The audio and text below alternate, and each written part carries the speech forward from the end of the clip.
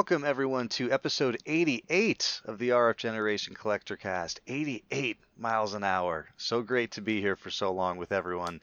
We got the whole gang here back again.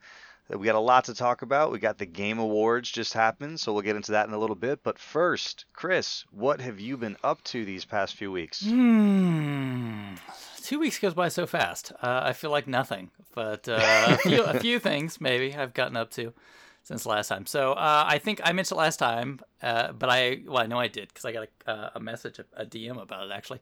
I finished watching the episodes of Australian Survivor that were on Paramount Plus. So there were 3 seasons, and I finished. I think the last time had watched one of the seasons, and I finished the other 3. And I know because Chris Roberts, who everybody knows him from various. He does several different podcast shows. He's really into VHS and eBang and lots of cool stuff out there. So at CWR2. But he DM'd me and he said, dude, I had no idea that there was Australian Survivor. And I was like, yeah, if you're into this, you absolutely have to check it out. And he's like, yeah, I absolutely will. So I'm glad to find a fellow Survivor aficionado out there that appreciates it. So, but I will say it again. It's honestly, it's better than the U.S. version. So if you want to watch one that's like U.S. Survivor, but like kind of turned up a few notches, and one that actually gives a left time to the show and the people that are in it. And I think I've just determined that they have less commercials per hour than we do. By judging like the breaks and everything that are there, there's it's just a lot more TV that you must be getting over there than over here. So bravo, Australia.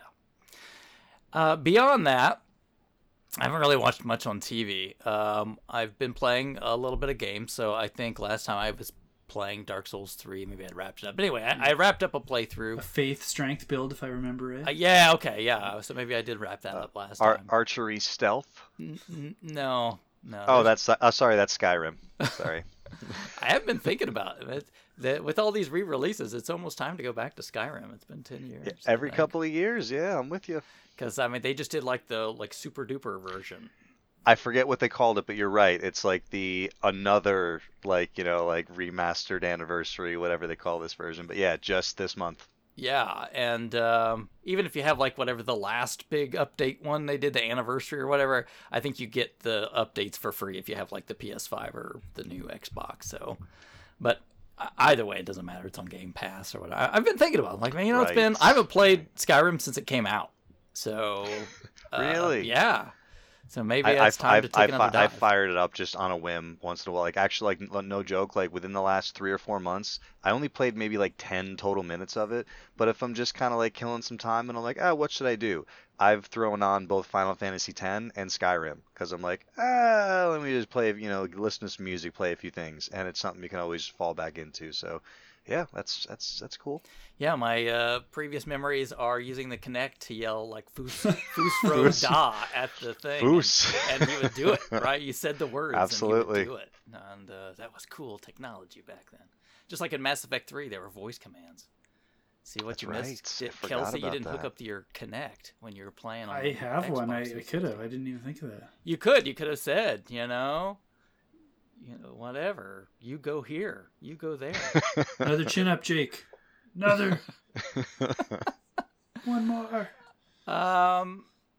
So, but what I have been playing is, besides Dark Souls 3, more again, is I started playing some Guardians of the Galaxy with Kelsey and another couple folks that are, I know one more on our Discord. Rolly Fingers is on there, and then I've got another friend locally. He picked up a copy as well. So my buddy Jeff picked up a copy after I said, "Hey, I'm going to play this," and he's been playing. And you guys are way ahead of me, but that's okay. That's no big deal. I don't care.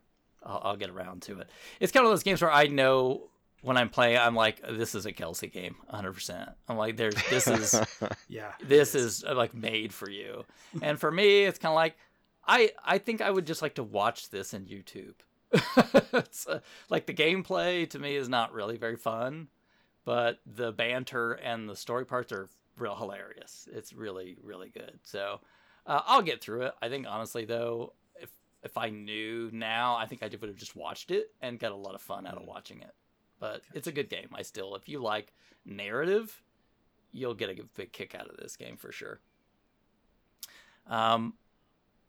Dark Souls 3, I won't get too far into it other than this week we had to put one of our cats to rest, and we've had the cat. We actually had all three. There were like three of them that were in a litter that we rescued when they were like teeny tiny, and like literally found them outside, and they were eaten up by fleas. We didn't know if they'd make it, but we brought them home, washed them up, and kept them here. And the one, her name was Lexi, used to, I don't know, it was kind of my cat. And like even when like she was a little kitten, she would warm herself by like laying on the top of my head in the bed, like on the. And then as she got older, she would actually lay beside me in the bed. I would lift up the cover. She would lay and like spoon beside me under the covers, like she was a person. Was she the big spoon or the little spoon? The little. It wasn't that big of a cat, but unfortunately she had gotten very sick, and we had to say goodbye this week, and it was. I'm not gonna lie, it was kind of difficult. Dark Souls 3, it's kind of like how I feel like about some of these other games, like these action games that are, it's like comfort food. It just, I don't have to put a lot of thought into it. It's a good escape. It is pleasing with my time. So I started up a sorcerer build, and so I'm going through. I've never done a pure sorcery build in the game before, so giving that a go. And then last but not least, I have not played it yet, but I downloaded, I think since we're getting into the Game Awards, it was all announced, but it had leaked a few days before the Game Awards, and that was the Matrix Awakens experience that's out for PlayStation 5 and the series consoles. And it's kind of meant to be a preface lead-in to the new movie, and also, it's a showcase for Unreal Engine 5. And it has some interactive elements. I haven't got a chance to play it yet. I downloaded it the other day once it was announced. I plan to get to it. So by the time the next show comes out and we do the next one, I think hopefully I'll have time to put into it, and I can talk about that. I don't know if you guys are going to try to hop into that one. I've made plans with friends to go see the new movie, so I've been planning to go through all the old ones, and that would be a really fun thing to do before going to see the new one. There you go. I don't know if it's any spoilers. I would hope not. But yeah, I'm gonna do that too, since they're on HBO streaming here. I'm gonna watch all the old movies, and then on the 22nd, when the new one hits, I'll just stream it here at home and enjoy the flick. So maybe we can talk about it when we get a chance for that. And I think other than that, that probably wraps up my stuff. Probably doesn't sound that exciting, but that's what I've been up to. Very good. Kelsey, what's been going on up there? So I won't get too much into Guardians because, like Chris said, one of our patrons playing along with us, so I don't want to spoil anything before he's done because I know he's still working on it. But yeah, it is very much my kind of game. I am really, really enjoying it. And I like the action, the combat a lot more than Chris does. But the story, like he's talking about how funny it is, and it is so funny. Like the writing is so good, and there's non-stop talking, and that sounds like it should be really annoying, but it is so good and so funny. And because there's so many characters, it never feels stale either. And there's some growth, and like they get into some really important and deep subjects as you go. And like, man, it's really been blowing me away story-wise and character-wise. And I think we're probably maybe one or two more sit downs to finishing it. I've got my son to play with me, and he hasn't sat down and played a game with me in a while. He's 13 now, so he's starting to be grumpy and stick to himself, and it's hard to connect. So I've been having a really good week with him, sitting down to play that for a couple hours. He's having a good time too. Let me ask a question about that. Yeah. Like the first few chapters I think I played like up to chapter 5. And if you do a lot of really good hunting around, you'll find like items that you can have more story when you get back, like to the ship and stuff. Does that kind of continue as the game goes on, or is that like mostly front loaded? No, we're on, I think, chapter 15 or 16 or something now. And yeah, we just found like another new item. I can't wait to go back to the ship and open up some new conversations with it. Okay, because I think maybe that's my complaint is I feel like I need to find all the doodads, and so it really takes me a long time to go through anything because I'm like looking around like how do I get over here? I'm like spends a lot of time doing these things. I feel like it really slows things down. If you're enjoying the dialogue and the characters, I'd say it's worth digging those things out. But like if you just want the main story, like you just go without them. Like Yeah, I was surprised that really that's all they do is just kind of open up these side dialogue pieces, and there's really no other point to them other than fleshing out the character relationships and everything. But, I mean, some of them are pretty tough. I mean, like, you know, there's a story where he's you're just about Peter's to talking really about dark. like, like Peter's talking about like his time in the prison and, you know, all some of that stuff, and Gamora's like, wow, you know, I didn't know, you know, and it's pretty. Sometimes, they do get a little deep with it, and then there's always Rocket to kind of lighten the mood up, and Drax. Everybody lightens the mood up, and everybody brings it down at times. Like, and then it takes like the whole rest of the team to like bring it back because they get into some stuff later on. Like we're going to talk about the Game Awards. So I don't think this is a big spoiler, but they won Best Narrative, and when they were given their acceptance speech, they're talking about how the theme of the game is grief, and like the further you get into that game, the more you can see that theme coming out. And I gotta ask one other thing, because I don't think this is spoiler, because it's the first chapter, right? So, and I'm not gonna spoil much of anything, but there's this part. I'm gonna see if the same thing happened to you, because I wonder if it's like, can you have different options? There's a part where like Rocket is in trouble, and Groot goes to help Rocket, and you think for a minute like, oh no, we've lost Groot, and you're going along, and there's those places where Groot can make bridges. Yep. And I like find one, but Groot's not with me, so I can't do it. And he's like, oh man, only if Groot was here. But then later Groot comes back, but I can't get back to that place. I wonder if there's a way to not have. Did that happen for you? No, I had Groot, so yeah, something different happened there for you. Okay, I did see. That's why I didn't know if this was a branching path game or if it was just always the same. So that sounds like then, cool. Okay, then there's different ways that it can go down. Okay, interesting. Yeah, very neat. So yeah, been playing lots of Guardians. Still plugging away on Persona 2, Innocent Sin.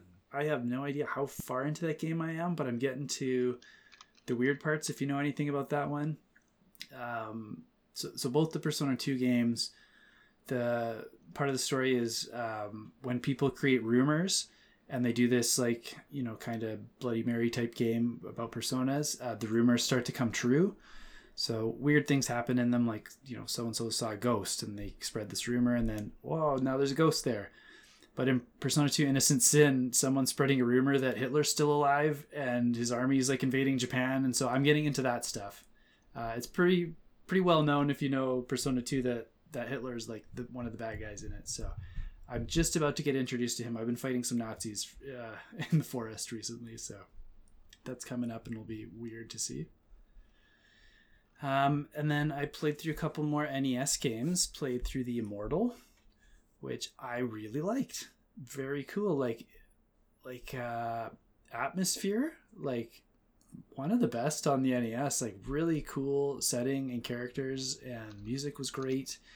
Really got a like Diablo kind of vibe from it, with the isometric perspective and how you like pick up loot, and there's a little bit of combat and stuff. But yeah, it was a neat game. I really liked it. It's got a reputation as being really hard, and like you die a lot in it, but the levels are like 5 minutes long. Like they're not long until you get the next password. So I don't know why it has the reputation that it does. I think it's because it just feels like it's so trial and error. Like there's lots of that. The game does not tell you tons of stuff. It's just like, we're going to kill you. But it has a very detailed manual. The whole first chapter, it literally walks you through the entire level. It tells you what to do step by step, and then it gives you really strong hints for every other chapter except for the last one. Well, let's just say maybe when I was young and rented it back in the day, they couldn't give you the manual, so you just had to figure it out. So played that, really enjoyed it. I couldn't figure out the how to record it well with my Elgato, because it has that weird black that just doesn't show up on new screens. It's a very unusual issue that you can fix with an emulator, but I haven't figured out any fixes with the old hardware. So Did you read that article thing I sent over? Yeah, and it's talking about the emulator fixes. Yeah, like it gives you how to go into the code and like change the values. But did they? Black. Yeah, did you read like what it is? Like the PPU has this special like ultra black and yeah, it's kind of like weird. I was reading a bit about it. There's no other game that did it, and it was apparently in like when you wanted to publish a game on the NES, Nintendo would send you like, here's what you need to do to publish a game. And one of the things in that list was like, don't use this color. Like, this is not a good color. Some TVs are not compatible with this, but it was pretty rare. Like I was trying to look into it, and it sounds like 98% of TVs ran it fine, and there's like the 2% that didn't. So they did it anyway and didn't care. And most people didn't even notice back then because the TVs worked. But then when everything went to LCD, flat screen plasma, and beyond, none of those TVs pick it up. Like, it's an issue for all of them now. Like, any monitor, laptop, like, will not run this game on original hardware anymore. Well, there you go. But you solved the problem. I just I have an old digital camera I put up on our tripod, and it's an old digital camera. So I did a video, and I'm like, it's just too bad even for my standards. So I took some rubber bands and taped my phone to the camera and just used that on the tripod and did it guerrilla style. I saw the setup and it works. So, it's proof in the pudding. I remember suggesting something like that. You were like, anyone have any idea how I can do this? And I was like, throw a camera on a tripod, point it to the screen. And you were like, I don't know if I want to do anything like that. And then I see the picture, threw a camera on a tripod, pointed at a screen. Yeah, I went that route. Just seemed the easiest at the time. And then I played Indiana Jones and the Last Crusade, the Ubisoft version, which wasn't great, but I've played worse. It's one of those games where jumping is faster than walking, so you want to leap everywhere, but then also everything will kill you if you're leaping all the time. There's like traps and pits and bad guys shooting at you, so you always moved slower than you wanted to because you knew there was a faster method, but it was really dangerous. So, but it was a short game. Like, same thing. The levels are like 2 minutes long each, and a little bit of Maze Lake in the first one, and then after that it was pretty straightforward. Yeah, nothing to write home about other than it was the last licensed NES game I had to beat, and there's no more. That's so cool. So cool. How is your withdrawal going? So to make up for that, to ease myself into it instead of going cold turkey, I've been just doing lots of research and writing about NES games for the last week. So I've noticed that. I've noticed the difficulty conversation continuing to go on Twitter, man. And kind of that kind of stuff. I am so deep into that. Like I really like one of the if only one thing comes out of all of my Nintendo playing, I just want to dispel some of the misinformation about which games are hard on the NES. And so, not just talking to people, but doing lots of research. I got 10 years worth of playing data from the guy that runs one of the forums on Nintendo Age and Video Games Age, of which game gets beaten in which order when they do the beat every year, beat the entire library in 1 year thing, how many different people have beaten it, that kind of stuff.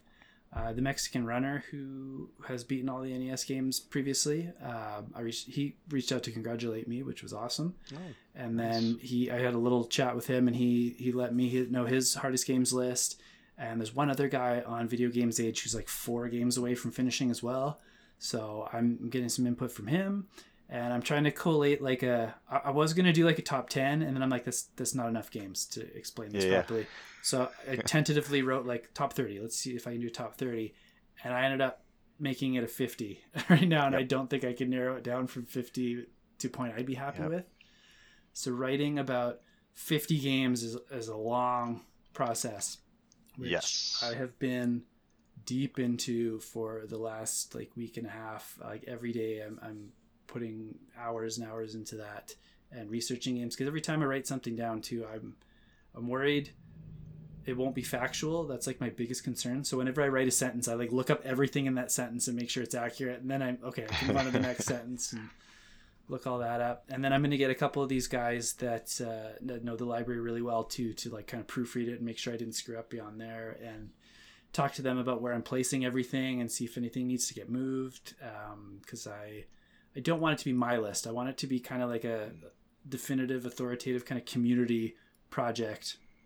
And I have, like, when I looked at my list versus Mexican Runners, 90% of it was the same.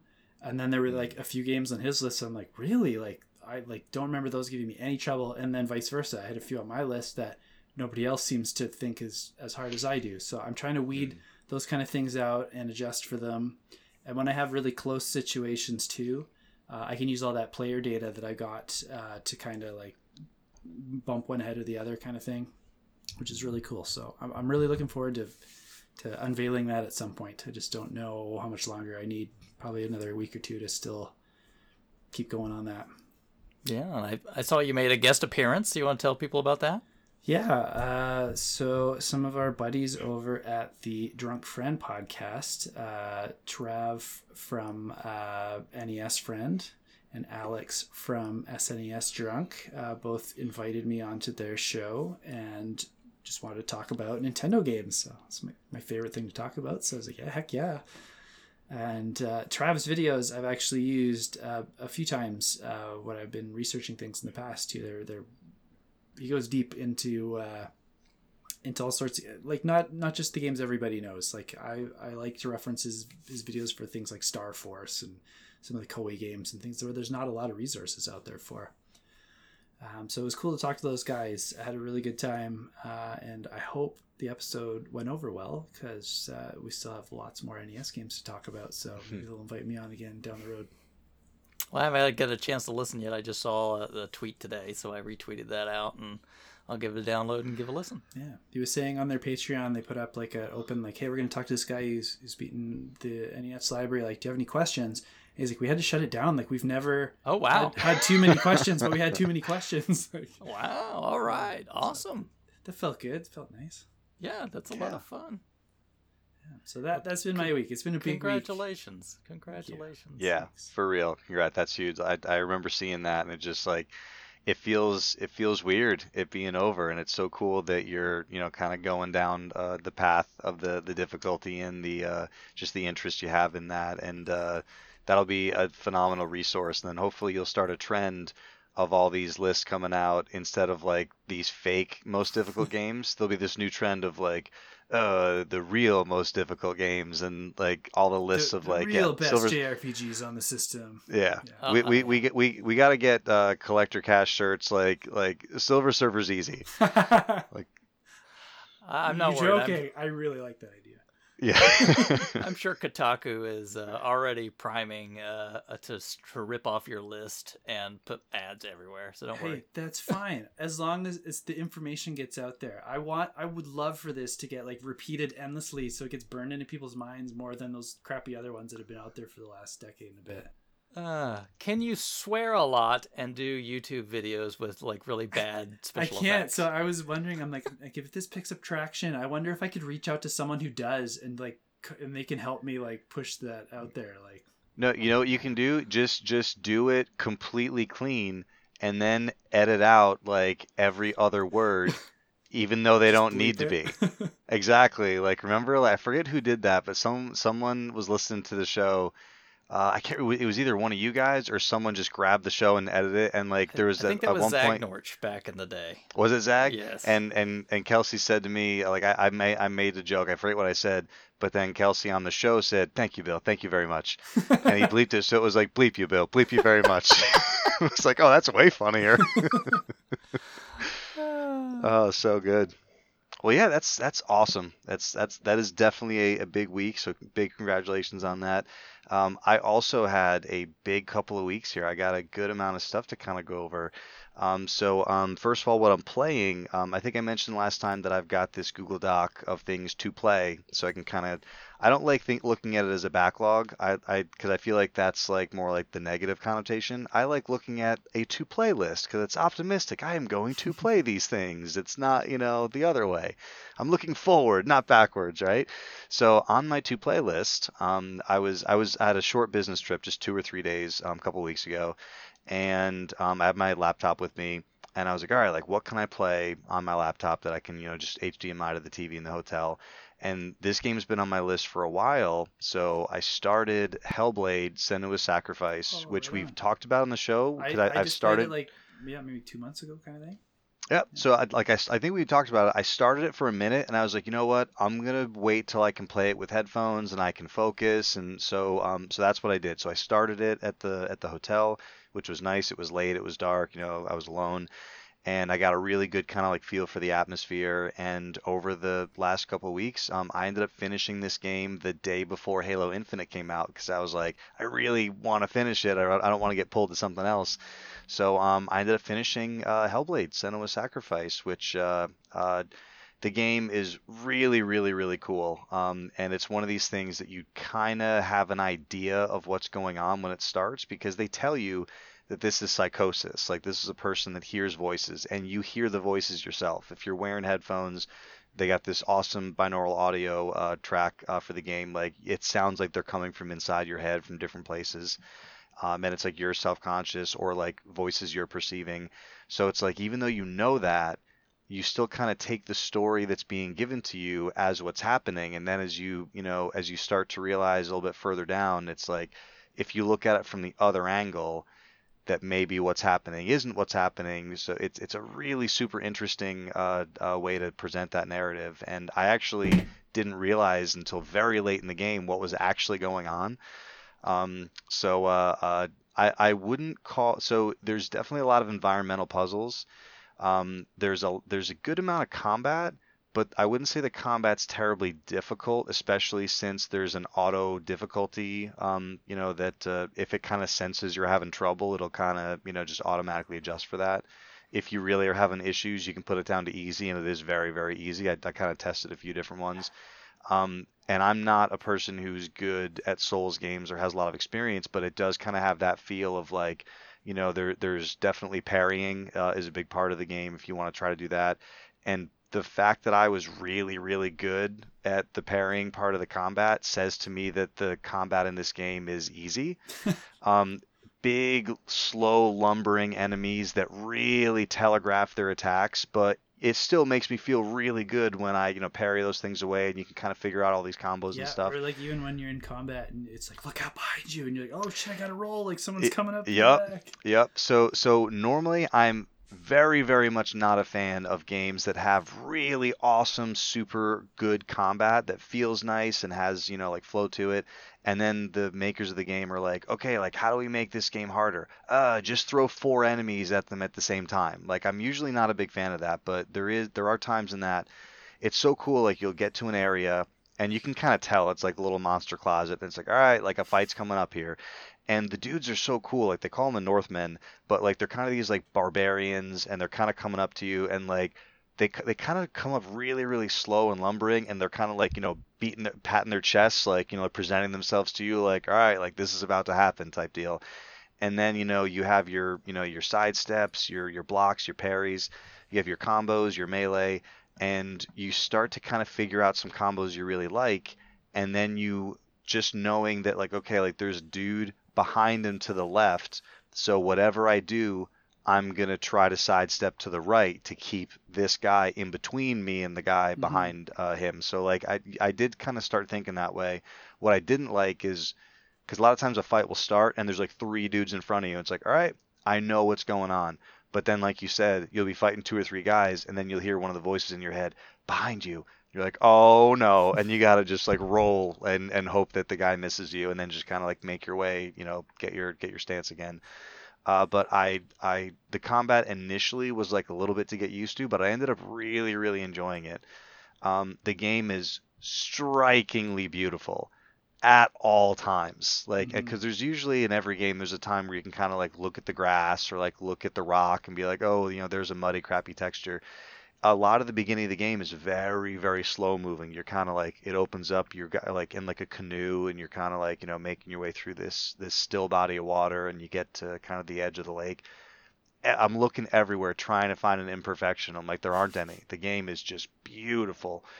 And yeah, so yeah, I don't want to spend too much time on it, but I finished it. Really, really enjoying this new thing I'm doing where I'm, have a list of games and I decide to start one and then I actually finish it. This has happened a few, shows in a row, and I hope the trend continues.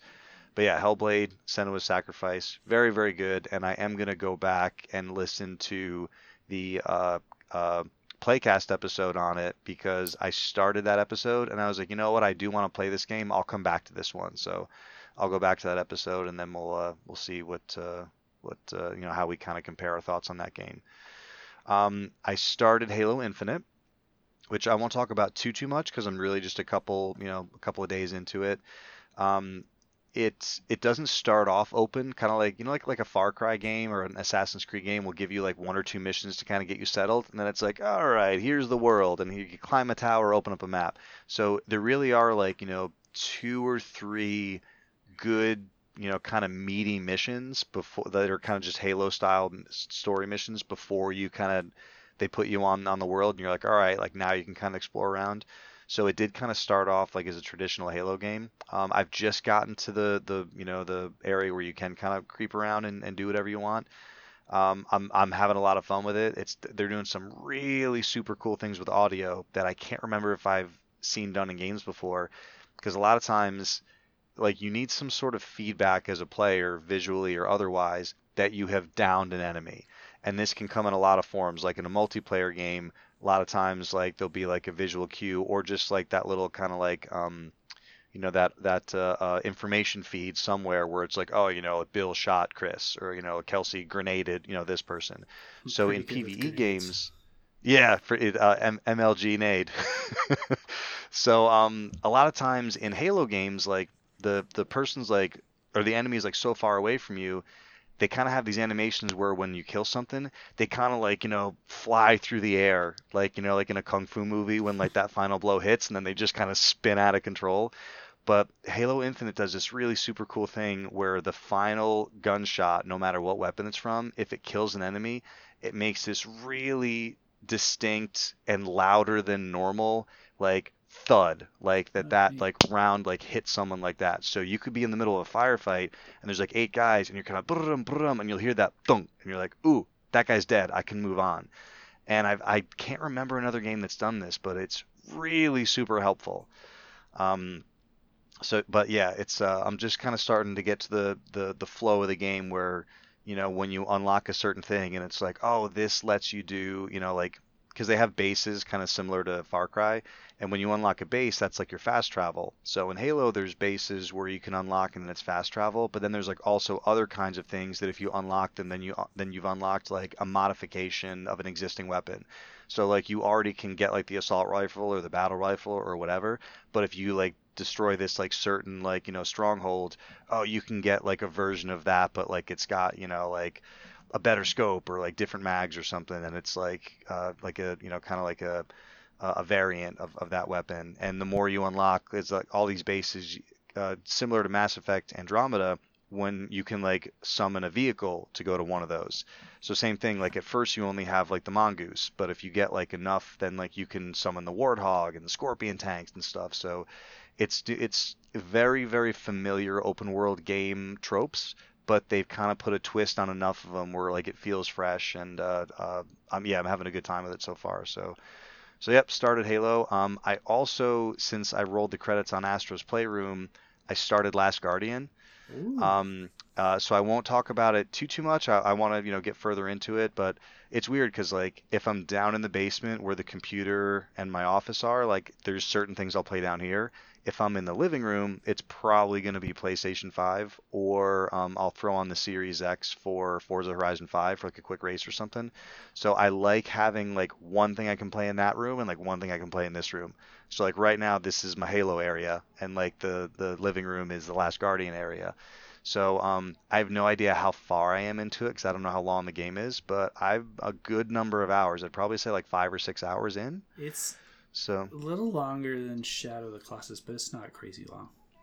okay, yeah. What was weird to me is it kind of made me think of Metal Gear Solid, in that like the first time I played Metal Gear Solid, it took a long time. I watched a lot of the story. There's like a lot of story exposition, and then like one of like the things was like, oh, like yeah, if you beat it in like less than like like an hour or something like that, you get this like other ending. I forget what it was, but I'm like, less than an hour, like how's that possible? And it's like, oh, there's only like 14 minutes of gameplay because the rest is story. Or I'm exaggerating, but yeah, it's uh but yeah, so Last Guardian. So I was getting to is there's a trophy because my kids like asked me to look through the trophy list, and one of them was, oh, like play the game till the end. Like, yeah, I'll definitely get that. One of them was finish the game in under 30 hours. And I was like, whoa, I certainly hope I finish it in under 30 hours. And then like the next one was like finish the game in under 5 hours. And I was like, oh wow, is it? I guess it's the type of game that if you know it so well, you can actually beat it that fast. I'd be curious to kind of go back, once I'm finished. But so yeah, not too much to talk about yet. I'll save that for when I'm a little bit further in. So that's it for the to play. I did fire up Destiny 2 because the new update hit, like the biggest update they've ever had, and their 30th anniversary pack came out, which they new dungeon, free 6-player match-made activity, whole bunch of like Bungie themed weapons, mostly of which are Halo, which is kind of cool. So we have like Halo themed weapons that are in Destiny now, and like the the energy sword and stuff. I missed the memo that this was so expensive. Like seasons in Destiny, which is like months of content, are like $10, and it's normally a 6-player matchmade activity, like a whole bunch of like battle pass style stuff, and maybe some story content to play through. So the 30th anniversary Bungie pack is $25. And the 6-player match-made activity is free for everybody, whether you buy it or not. So what you get for the $25 is the Gallarhorn, which is one of the most iconic exotic weapons in Destiny history, which everyone is undoubtedly excited for. There is a new dungeon that is very much a fan service dungeon, and then like a whole bunch of like these weapons and like things you can only get if you have this pack. And like I'm kind of looking at it, and I'm like, you know what? I'm glad they did it. I think it's really cool. This is not a purchase I want to make for $25, so I didn't make it, and I'm happy with that decision. It is really funny though because, Destiny, they're a little bit self-aware, and they'll kind of throw some little jabs in here and there, but it's so tongue-in-cheek that like so Xur, who's like typically the exotic weapon vendor. He's kind of the runner and the narrator of this new 6-player matchmade activity, and it's almost run like a game show.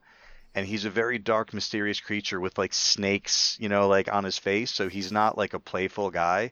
And he like normally you go up to him and he's like, he's basically he's the broker between you and the Nine, who are like a very mysterious, kind of like paracausal beings that like you don't know a lot about, and like we're still trying to figure stuff out. He's like you're like in between them. So you'll go to get exotic stuff from him, and he's like my will is not my own. This is the will of the Nine. So he's like very mysterious and brooding and stuff. But in this activity, he's like, thank you for playing. Be sure to have your ghost spayed or neutered. So like it's that much in the tongue-in-cheek side of things. And also one of the bosses, I didn't pick this up at first because a lot of Destiny bosses, they have these kind of crazy mythology inspired names, like Brachus Zahn, and like a lot of like apostrophes, like in the middle of names and stuff like that. So one of the bosses, his name is it's like K-A-S-H-U-S or U-N and then P-R-Y ZES or something like that, so it's spelled weird, but then when you look at it, it's like this boss's name is Cash and Prizes.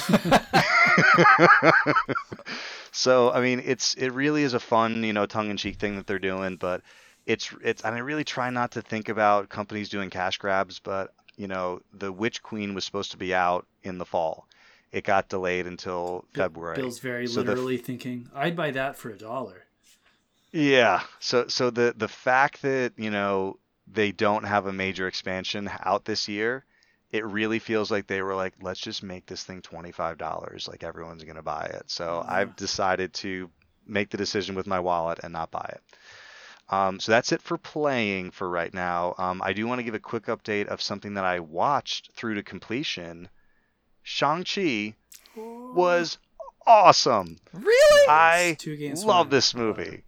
So good. Okay. And and Chris says this all the time, like, you know, and even for movies that he likes, like, you know, it's not going to win any awards, but did I have a fantastic time watching it? Yup. I think you might have said that about Wonder Woman. The Yeah, 80 I Yep. understand that. I'm probably, you know, most people are probably not going, man, Wonder Woman was freaking awesome. I enjoyed the crap out of Wonder Woman movies. So So man, yeah, because last time we had chatted, I think I had just like started it, and then the kids kind of ran, and I was like, okay, like it's not the right time, so I ended up watching it separately.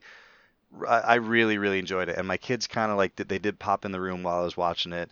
I didn't know if they would be into it, and they heard Aquafina speak, and they were like, I forget the name, but they were like, that's the dragon from Raya and the Last Dragon. And I was like, yeah, it is. Like, you actually could pick up on that? And they're like, yeah, that's so, like, they actually know Aquafina's voice, which is crazy. see, I would have been like, yeah, isn't that the bottled water? Yeah. Yeah. Yeah, it is. Yeah. Aquafina. It's, yeah, just not spelled the same. So, but yeah, I thought Shang-Chi was fantastic. good. So, glad to knock that one off the list. And I have not started Hawkeye, just sticking with the Marvel theme. I've not started Hawkeye yet, but that's one of the next things on our list. My wife and I have a back and forth. So I chose to watch Squid Game. We watched Squid Game. Now she chose The Great on Hulu, so we're currently watching The Great, and then we will switch to Hawkeye, and then I'll be I'm caught really, up on the Marvel really stuff. liking Hawkeye. Solid. Yeah, I'm hearing good stuff. Yeah. So that's it for playing and watching. Some quick pickups. I ordered the Halo Infinite vinyl, which was kind of a surprise release. It was like that Mondo announced, they were like, hey, like Halo Infinite vinyl, we got it. It's, you know, double LP, custom artwork, gatefold, you know, beautiful packaging, 180 gram. It's coming out like 2 days. And I'm like, oh man, you know, because sometimes, like, you know, if you know about it in advance and stuff. So I was like, all right, well, I got to get it. So I ordered it. It's supposed to ship in February, so that's exciting. And they said, don't fret, we will be printing more of these. So basically, this first run is kind of like for the people who like care about having like the, you know, the first press or the whatever color that they press. But if you're just looking for like a 180 gram black, you know, copy of this, it's going to be happening next year. So speaking of vinyl, I wanted to mention this to Kelsey. Even though he's a big Persona fan, I know he's not the type of person who would listen to this music outside of playing Persona. He said that before. But I am 8-bit. I don't know. Did you see this announcement that they made? P5, and they're also doing Scramble. Is that right? It is everything. Oh, so okay, I they didn't see said that. this. So they said that they've, you know, the Persona 5 soundtrack has been one of their most successful releases, one of their most often requested reprints. So they did a reprint of it. They did a Persona 5. Is it pronounced Royal or Royale? Royal. Royal, that like kind of like extended, like the kind of beefier version. But just this past week, they were like, all right, like we're doing it. So I Am 8-Bit is putting out the 25th anniversary deluxe vinyl box set. It is 15 records. Whew. It I is don't want to know Persona. the cost to this. This It is crazy. it is Persona 1, 2, Innocent Sin and Eternal Punishment, 3, 4, and 5. It is $400. So now this is 15 records. So when you divide that across 400, it's about $25 a record. So it's really, you know, it's not the worst cost possible. It's still a lot of money. But what I really want to applaud them for doing is if you just want Persona 1 and 2, you can get that as a bundle. If you just want 3, they're selling that by itself. If you want 4, they're selling that by itself, and they're selling 5 by itself. And these are open pre-orders. Thank you. Like, I'm so sick of jumping on to try to get something, and it's like, oh, you were 4 seconds too late. So everybody who wants Persona vinyl, it's not going to be the cheapest thing in the universe, but not the most expensive. But I think the pre-orders start on the 15th. Speaking of like pre-orders, I've been waiting forever for the Analog Pocket to go back on That's sale. right. And they just Yeah. said we're doing more, and same idea. They're like, just put your order in. Like the sooner you get your order in, we're going to ship them in batches. So like the quickest people will get it in Q1, but then the next quickest people will get it in Q3, and then the next batch you'll probably get it 2023. But like that's way better than what's been going on. And here's the thing, like, and I know, and we probably don't give them enough credit for this, but Valve with the Steam Deck, that is how their pre-orders went. You pre-ordered directly from them, and it's in the order you pre-ordered. So like when you go in and look at your pre-order, it's like, okay, like yours is going to be January, yours is going to be Q2, yours is going to be Q3, like. They don't get enough credit for doing it that way, as opposed to like just go to Best Buy, see what you can do, like F5 on your browser. So I really, really hope the world kind of switches over to this. Someone in a local Facebook video game group that I belong to posted a link to a story. I want to say it was Eurogamer, but I'm not 100%. It was like some laws being proposed to make the use of bots for acquiring products for resale illegal. So I'd have to look more into it, so don't quote me on that. But I mean, man, would that be a step in a phenomenal direction if we can start getting some legislation against, because I'm telling you, like, I'm lucky enough and we're lucky enough that like we have the video game consoles that we want for now. But I mean, forget about trying to find a GeForce 3080 or 3090 or 3070. A friend in the last 2 weeks who settled for a 3070s at the low end one. He's been trying to get the other ones for over a year, and he just like gave up. And another friend who's like, he had no idea. He's just like, I wanted to go get a PS5. I didn't realize I can't just go get a PS5. Like, this sucks. Yep. Well, yeah. Try to get an Elden Ring collector's edition. Yeah. Nope. It's crazy. And the thing is, I was kind of stopped looking for GeForce cards for so long. I didn't realize that the MSRP at like regular places like Best Buy has like doubled and tripled. Like the last like when you go, like, because I expect it on eBay or Amazon resellers or whatever. So like when I was first trying to get a 3080 from Best Buy, we're talking like 700, 800, 900, depending on the variant or the amount of RAM or whatever. But the last time I saw one of the drops, and it was like, okay, Best Buy's got the GeForces, like, here you go. And I clicked on it, and it's like 3 or 4 different models: EVGA, Asus, MSI, 3080s, different variations, like $17.99 to $24.99. I'm like, guys, what is that? What are we even doing? And so the percentage of people that are using this for gaming at that price has got to be like less than 5%. It's got to be all mining. Is it got to be? I'm wondering, because I saw some of this on Walmart.com too. Mm-hmm. Are you sure it wasn't third-party sellers? Because like Walmart had problem. People were putting like Xbox Series X's for like $800 on Walmart.com, but it was third-party. So I know Walmart, you can do that. I'm not aware of third-party selling on BestBuy.com. I know it happens on Walmart. I know it happens on Amazon. I'll do a little bit more digging and see what's going on. But I asked a few places, and I was like, guys, like, what is happening with the price? Like, even like at Best Buy, like first-party reseller, and people are like, supply and demand. I'm like, guys, it's like, I'm not getting another upgrade for the computer until this settles down. It's just not worth it. I don't know if you guys heard that there's, to kind of counteract some of this in Japan, there's some retailers that, for like the PlayStation 5 and stuff, that are opening the boxes up and in some cases removing some of the things before they sell them so that they can't get resold as brand new. Yeah, I think I read something. I read a few things. One of them was that.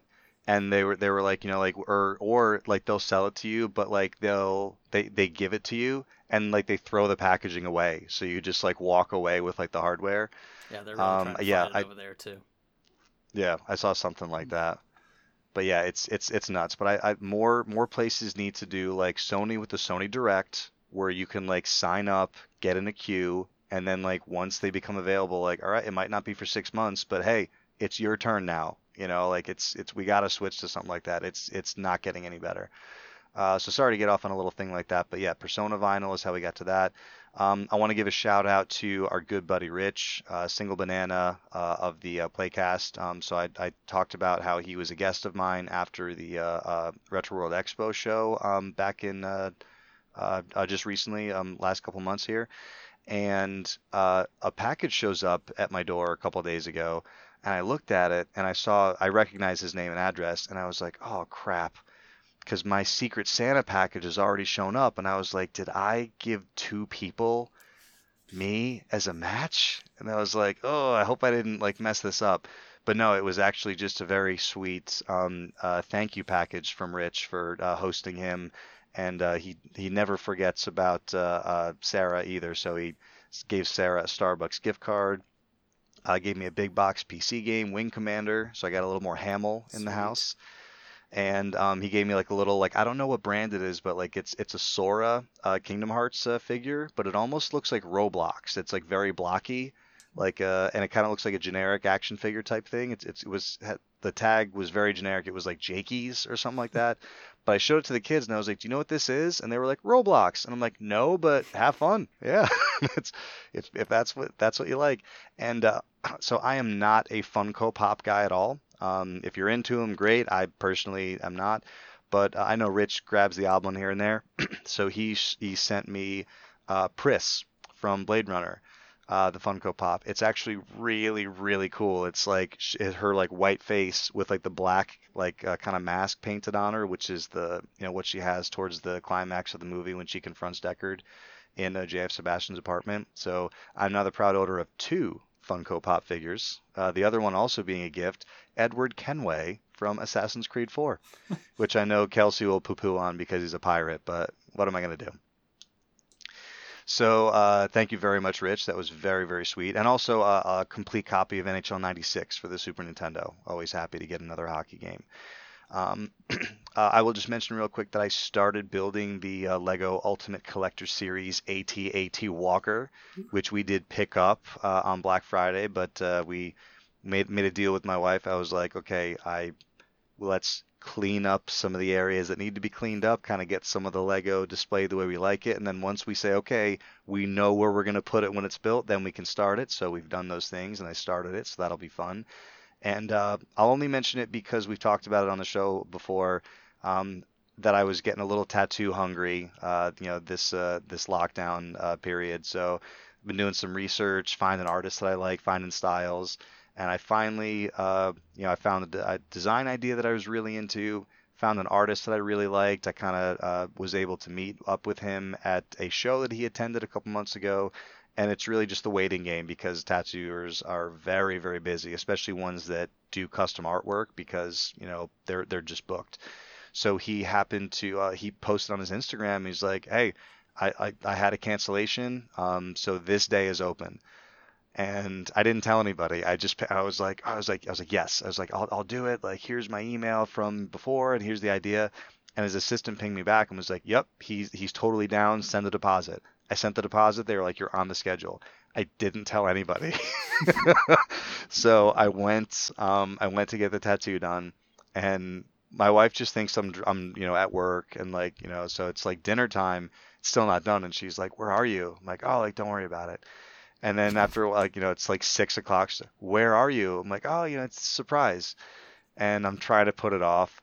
And she eventually does text me. She's like, are you getting a tattoo? I said, yes. And she just sent me back like a meme of Rihanna, like, oh.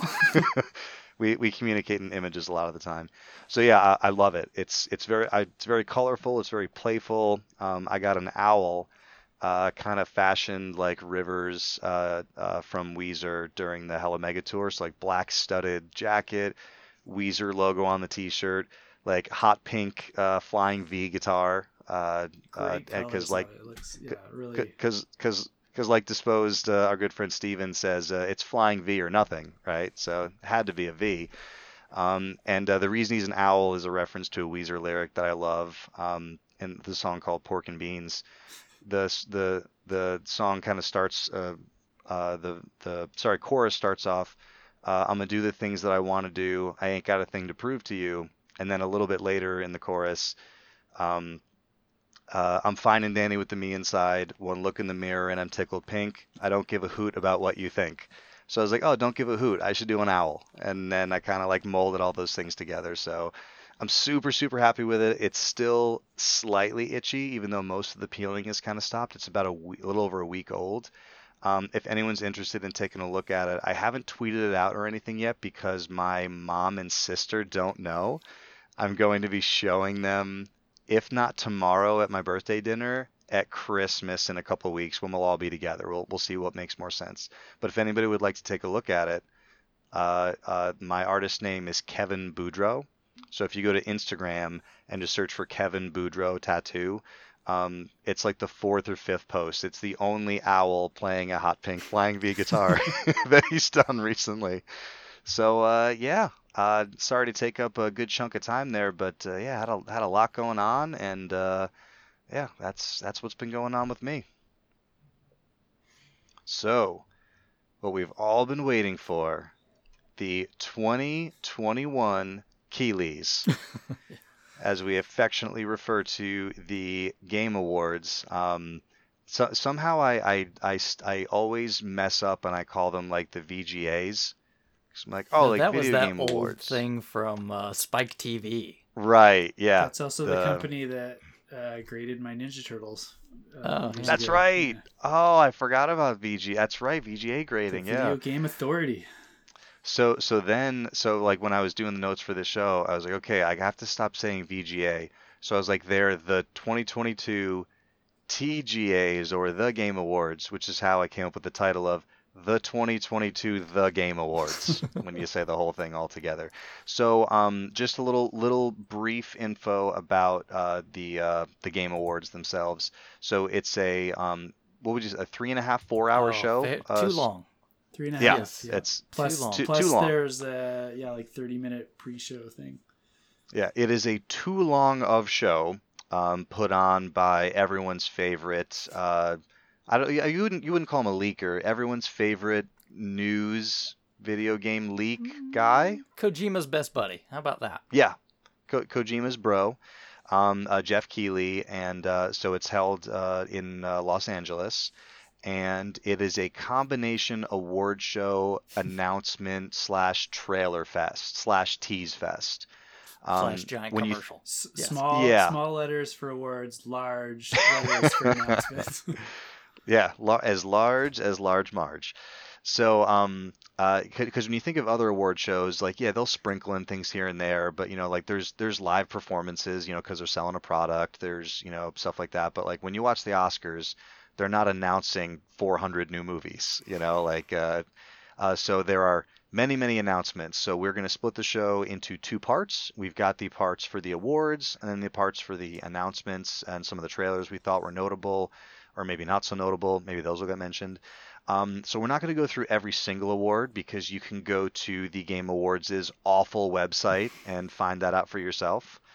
I do not know why the Game Awards has such an awful website, but when I'm trying to just look at one big list of all the nominees and winners, it's like, no, you must go back and forth GeoCity style to like every different web page that we have available. Look, making But I all guess those that's another statues is story. expensive. They can't afford a good web designer, okay? It must be. So They wanted so it yeah, to so be like Elden Ring style, where you have to like hunt for the lore to really appreciate it. ooh, I mean, it's I'm not above a good lore hunt because that Destiny 2 lore, Zooey Mama. And we do have a new, on the next show, I'm very much hoping to have a new Destiny 2 Grimoire lore book Ooh. in my possession. It comes out before the next show. Every game should But- have a book like that. Honestly, like, when you, a little off topic, but when you guys told me about the Final Fantasy Ultimania archives, I had no idea what the book was. And now that I have the first one, I think I need the rest of them. Like, now that I've spent some Pretty time great, kinda looking right? through They're it. really awesome. Very, very good. So, so what we're gonna do, we're gonna talk about some of the notable wins. We're gonna talk about some of the snubs where we thought games were snubbed not just for wins but for nominations.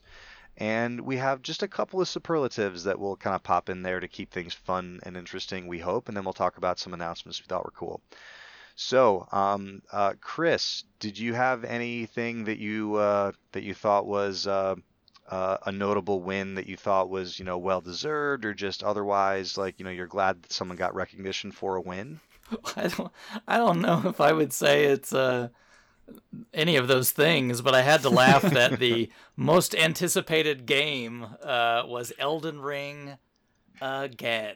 Again. Second year in a row. I don't know if that's good, bad. I mean, obviously it should have came out this year, but shouldn't there be some sort of double jeopardy rule in effect where, like it's like, Hades can't be up for Game of the Year last year and this year, even if they re-released it like on another console or something like that, right? Yeah, don't get me wrong. I am super pumped for Elden Ring, but I kind of think like, I don't know. You're having kind of another bite of the apple here, really.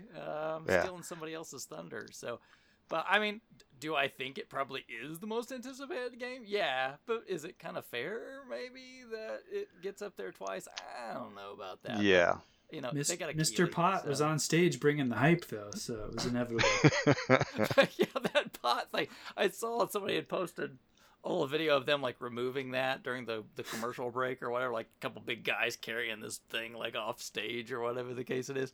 Talk about janky. I mean, like that robot thing was like the most jank robot, like okay, here's the little thing to I don't know. I think that was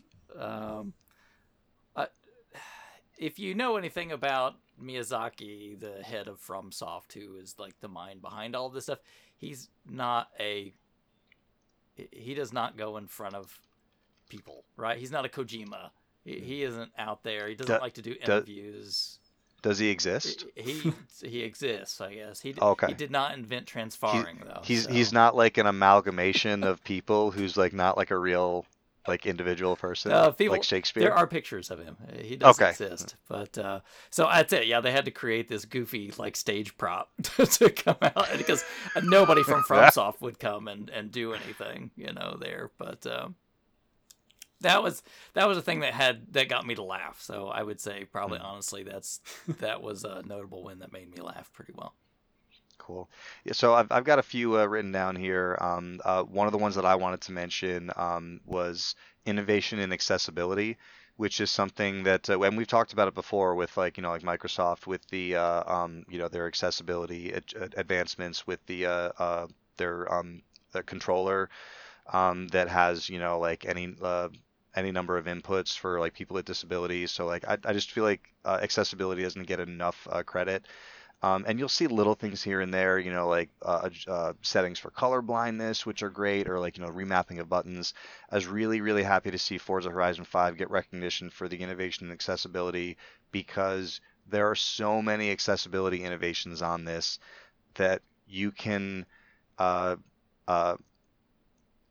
you can set the game to be comfortable or possible for you to play regardless of your physical abilities, which is really amazing because this is something that normally, you have an analog stick, you have an analog brake on this finger, you have an analog brake on this one, you have a digital, e-brake on another one. And these are things, so at the bare minimum to be competent or competitive in this game, you have to use all those. There's no, like easy mode for that. So in this game, there's not like one button that's like, turns it all on. You go into the settings and it's like, okay, like how much of the, the guideline do you want to be there? Do you want the braking assisted? Do you want the steering assisted? How much? Do you want, like it's really incredible how much is in there. And of course there's going to be people that take advantage of that and they stick a rubber band on their controller and they, like farm for XP and stuff like that. But for the people who like have no other means to play this game, hey, I remember if they have classmates doing that in Final Fantasy VII. That's not a new thing. Nope. Yeah, definitely not. So it's one of those things. That's how I leveled up my swimming in Morrowind. Yeah, and the thing is, it's a little bit of a and there's been AFK farms forever, but I feel like it's a little bit different on a game like this that really is based around the principle that they want to keep you playing because they want you doing the microtransactions, they want you buying the car packs, they want you earning like the additional things you can earn. So and the same thing with a game like Destiny where Bungie doesn't really want to make it too easy for you to automate that process because then everyone would do it, right? So I was really, really happy to see Forza Horizon 5 get that recognition in accessibility. And Kelsey, was there anything that kind of stood out to you as something that was notable that you were happy to see get the nod? Yeah, one of my favorite games all year was Returnal, so I wanted to see them on stage for anything. So when they got best action game, Action, yeah, that's right. well deserved, I think. Like, fantastic. Yep. And I'm reading the nominees. I wasn't sure they were gonna get it because I know it's not like a critical darling. It got left off some other lists. I think it should have been on. So I was happy to see them get up there for a significant kind of award.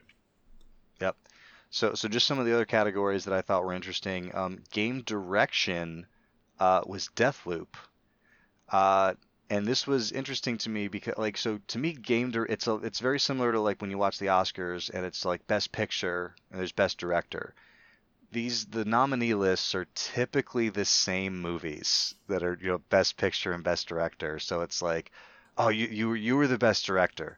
The movie wasn't the best, but like you did your best. Guy, you did better than the guy who directed the best movie. It just seems so weird to me because when you look at the nominee list for game direction and game of the year, the two that were swapped, wasn't it? If I'm not mistaken, wasn't it Metroid Dread and Metroid? Was it Metroid Dread won best? Was an action adventure game, I think. Yeah. Right, but it was up for game of the year. Yeah, I think but it was like in it there. was. Oh, was it? Okay, yeah, because it was weird because they were swapped in like two categories, and I just thought it was interesting. I've heard a lot about It Takes Two. I have not played it yet. I was interested to see that took the family spot. Yeah, I love that it won it's a family game. two-player game. And then the only guy that was swearing on mic was the guy who won best family game. And isn't it a game about divorce? Yeah.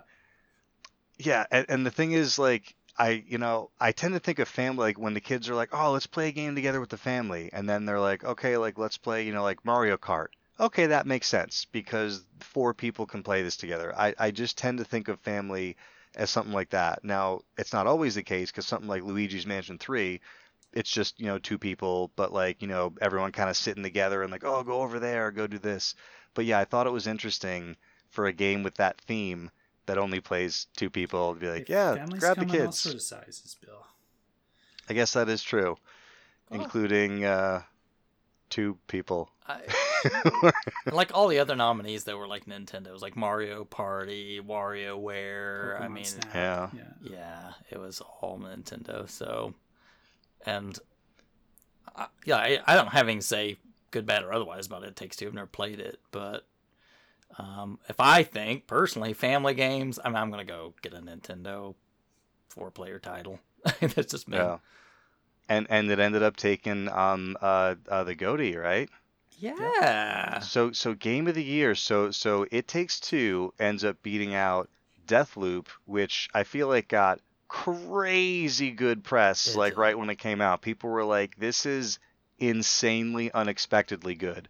Very similar to Guardians of the Galaxy, where like I don't think anyone was expecting it to be like bananas, and people were like, "No, like it's bananas. It's that good."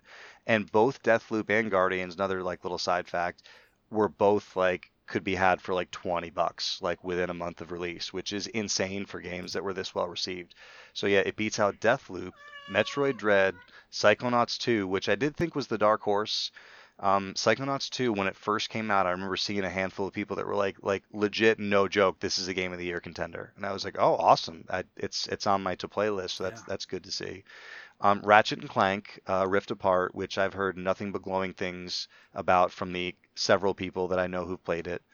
I know Kelsey had talked about it before, playing with your daughter, right? Yep. Yeah, we played. Yep. And so Resident Evil Village as well. So yeah, I mean that's the thing that's tough about it is because I'm sorry to keep comparing to the Oscars, but like when the nominees come out, these are things that you can watch within a couple of hours and kind of, like get a feel for. You don't always have 30, 40, 50, 60 hours, depending on game length, to, play every game that's on the nominee list. So a lot of it comes down to you look at it and it's like, would this even be something I'd be interested in? Yes. Okay. And then, you find somewhere to put it on your schedule. So it's tough. And I meant to mention earlier how the votes are tallied. So, because there is a vote that you can do on their website, which, makes me think like, oh, my vote counts.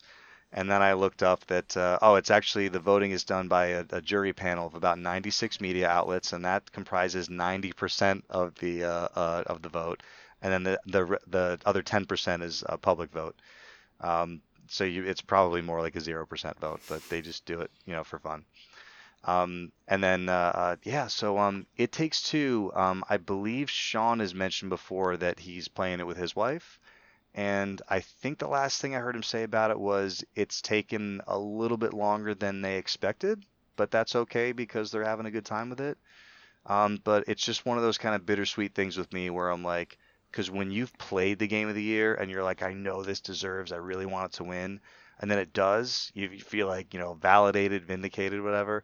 But when It Takes Two wins, it's like, yeah, I guess I should play that eventually. So So are you guys more interested in the game once you see it wins, or does it not matter to you? I was already interested in it just because I heard good buzz, and co-op games are hard to find. I like co-op games with my daughter. I don't know if I want to play a co-op game about divorce with my daughter, so I kind of want to vet it first. But like I did play Ratchet and Clank and Resident Evil Village this year. I am just flabbergasted that they're on a Game of the Year list. Like, they're fine games, but man, Returnal, so much more interesting than either of these, and like just the storytelling in it was beautiful, and the gameplay was like tied into the storytelling in a really cool way, and I couldn't believe that it got snubbed for those two in particular. Like, it just blows my mind. Do you think sometimes it has to do with like when someone's making a list and it's like, okay, if it's kind of like best overall, they're like, we kind of have to have like something from like all different genres. So they're like, well, we got to have a platformer in here, so they throw Ratchet in there, or what do you think? That's the only thing I can think of, is they just were trying to represent a bunch of different genres, but I don't know. It's really weird to me. Yeah. And like, there's like no indies on there, and those, like, when you look at the outlets' best games of the years, like their top 5 are typically indie games. They're not any of these ones. So earlier on when you said that top 10 is not enough for your NES list, and then top 30 might have been possible, and then you ended up doing 50. I didn't say it at the time, but the Polygon Game of the Year list is the Polygon 50 best games of the year, and it's a 1 through 50 list, and they're like, here's the list. Over the next few weeks, we'll kind of give essays and like explanations on each one. But where's Inscription on any of these? And where's Death's Door? And like, Yep. So and Polygon, to be fair, is traditionally very like indie loving on their Game of the Year list. Like Bastion was their Game of the year it came out. Outer Wilds was Game of the Year one year. See, Outer Super Wilds Hexagon is like a great example. Like, I played that and it didn't click with me, but like I saw how interesting and cool the design was in the world and the storytelling. Like, I get why that would show up on the Game of the Year list, even though it's not a game that I personally loved. Yeah, but to your point, like, so Polygon in the top 10 is Inscription, Chicory, Wildermyth, Unsighted, is number 10. So it's like, it really does kind of seem like a little bit like the popularity contest until you get to the categories that are like, oh, best indie, best debut indie, like kind of like some of the little guys. So Chris, not to get too far away, you were shaking your head when I said, do the awards affect, your plans on what you might play or not? And we've talked about before, is like, you kind of get to an age and you're like, I kind of know what I like and what I'm gonna like. But so if something is kind of like already on your to play list, does seeing it kind of get nominated or get some awards, is it like, okay, well, I was interested in it before, now I'm gonna bump it up a little bit, or is it still like you're totally your own man when you decide what you're gonna play? I think so. Yeah, I mean. Yeah.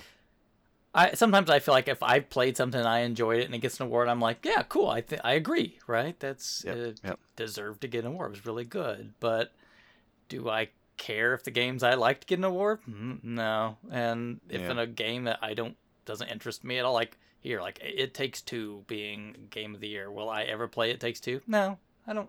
Yeah. It doesn't look interesting to me at all. And if other Right. people like it, that's cool. I'm glad you enjoyed it. But like I say, yeah, I kind of just know what my things are. I've been around the block enough times, and Yeah. not that I'm not occasionally surprised. Sometimes I am, but I always I only have always so challenge many you with hours. that. I only have so many hours in the day, 100%. And I remember challenging you with like, don't you think there's a chance you'll ever be surprised again? And you're like, yeah, I mean, yeah, it could happen, but I know it's not going to happen with Final Fantasy 15.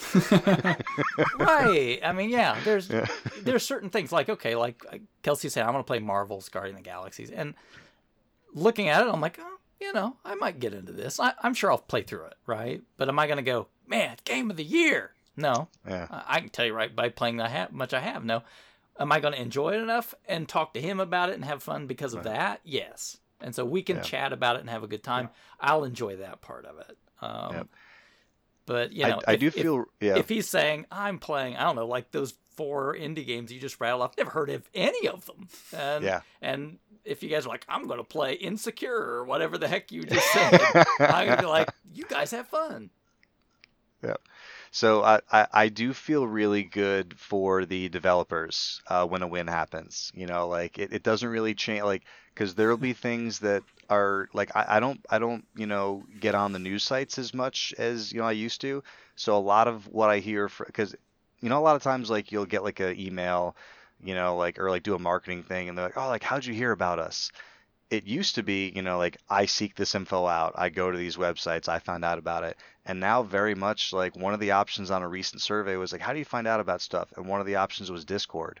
And I'm like, yeah, that's because it's when you guys tell me something, or someone who's like a Patreon who like, mentions a game they're playing. It really is less just me going out and finding it or being shown what's available, or like listening to Playcast. Like, what are they playing? Like, what did they like? So it's more word of mouth than it's ever been for me. And like, just like earlier when you were talking about some other game, and then you were talking about the PlayStation 5. So, if you've got the PlayStation Plus, you have all those older games. Like, I can't remember if you ever played through the God of War game. Yep. And so, like, that one is like, okay. Again, I would never have played through that except, I got word of mouth here, right? Mm-hmm. Oh, hey, this is a lot of action. I think you'd have fun with it. Okay. Yeah. And because normally it's like reviews, so it's like, if someone's like, oh, hey, like, did you see, like Deathloop, like, got a 9, from these guys, or got a 9.5 here. So it's like there is some kind of like attachment we have to like something getting recognition. And it's one of these things that like if someone just showed me gameplay footage from Deathloop, or like the poster or the front of the game, like, yeah, I'd be like, yeah, I mean, it just looks like another generic shooter. And so for me, when the reviews come out, or like and Twitter's another big one, if like the feed is just blowing up with people like, this game is unbelievable, that's really kind of what says to me, oh, well, maybe this should be on my radar type deal. And the awards, I think, are just kind of part of like what reinforces that for me. So I actually do tend to build, like, I don't go, every single winner must be played, but like when I'm kind of like creating my playlist for next year, I'm absolutely looking at a bunch of the stuff that was nominated and some of the winners from this year. It's like, I don't know, like next year I pretty much know what I'm going to be playing, at least for the first half of because there's Elden Ring, it's going to win most anticipated game next year. And there's also that Final Fantasy Origins game. So like I've got 2 huge games that are hitting about the same time that I know I will sink a ton of hours into. So like those are the kind of games I play, though, right? I don't need 15 on a list. 3 or 4 great games could carry me up for a whole year. That's true. He'll be doing Strength Faith builds on Elden Ring next Christmas. I will probably, yeah. Well, I mean, look, Dark Souls 3 is a 2016 game, and I'm still enjoying it and getting lots of time out of it. So I don't care that it's not the latest and greatest thing. Awesome. It's just the greatest, not the latest. It's a lot of fun for me. All right, so we've talked about a bunch of things that we thought were notable. Now we're going to go to some things that were not so notable. So I'd like to talk about a couple of snubs. So if there's anything that you thought was snubbed, either for a nomination or a win, I guess we could just kick it off with Kelsey, because he's already mentioned Returnal, so we'll let him play that song just a little bit longer. That's actually not my snub, though. Oh, Yeah, interesting. I'm confused by that one. But here's my snub, and hear me out. I'm kind of cheating, but I will explain it afterwards. So I will edit you right out of this if you cheat. perfect. So my snub is best esports game, best family game, best fighting game, best sim strategy game, best VR AR game, and most anticipated game. And here's why. We had a 4-hour show, and they spent, and I'm not exaggerating, 1 literal minute doing all 6 of those categories. Hey, look, that streamer had to sit for like 2 seconds and name them. 1 minute for 6 categories. And they didn't even bother like saying the name of the other nominees. They're like, here's a list. Here's the winner. Here's a list. Here's the winner. Here's a list. Here's the winner. Like, for an awards show that's supposed to celebrate a year of games, like, that is just so, like, disrespectful. Look, that influencer needed something to do, okay? So... It was Keeley. It wasn't even like they passed it No, up, they had so that it's like- one woman, right? That did some of them. Yeah, that was pre-show stuff. Yeah. No, she was in some of the last ones too. Okay, I don't know what you're talking about then. Okay. But yeah, I was really disgusted by that. I watched, 6 ads in a row that I could not care less about, and then they like just breezed over like half of the awards in one 60-second section. Like, oh. Yeah. And even in the again with the Oscar comparison, even in the Oscars when they do the technical ones, it's like a whole separate award show that they spend, like honoring these people, and they still get to accept the prize, and they talk and everything to their peers and colleagues and contemporaries. It's just not televised, or they'll like show a little clip of it. Oh, here's a clip of, Hans Zimmer accepting, the thing for it. But yeah, for them to kind of just say like, oh, and Bippity Boppity Boo won. And coming up next, you can get 3 months of PlayStation Plus for, Or have Kojima up on the big screen because he's Kojima? I mean, he wasn't there because of any award or any game that he was working on. He was just there to talk about Benicio del Toro. Yeah. And isn't it weird that, like, didn't the definitive Death Stranding edition... Or the definitive. They already did that for Darksiders. That was Definitive. That's right. It was the definitive. Yeah. Wow. So it was director's cut for Death Stranding, even though he is the director and had total control. And directed the game the first time. Exactly. Yeah. It's like so Blade Runner. I understand director's cut because the studio forces hand and this and that, and then he actually gets to do the version he wants. But like, yeah, when you're the director of the game and have creative control, it's like, this is the I'd like to put out another product cut. But yeah, that's actually really good. I will allow that multiple snub. I really thought we were going to hear more about Returnal, which I have purchased and will be the game I play after Last Guardian. So we will talk about that. Hope that I'm skilled enough to make it deep into that game. I'm watching for that one at the $20 level. So if it hits like $20, I'm in.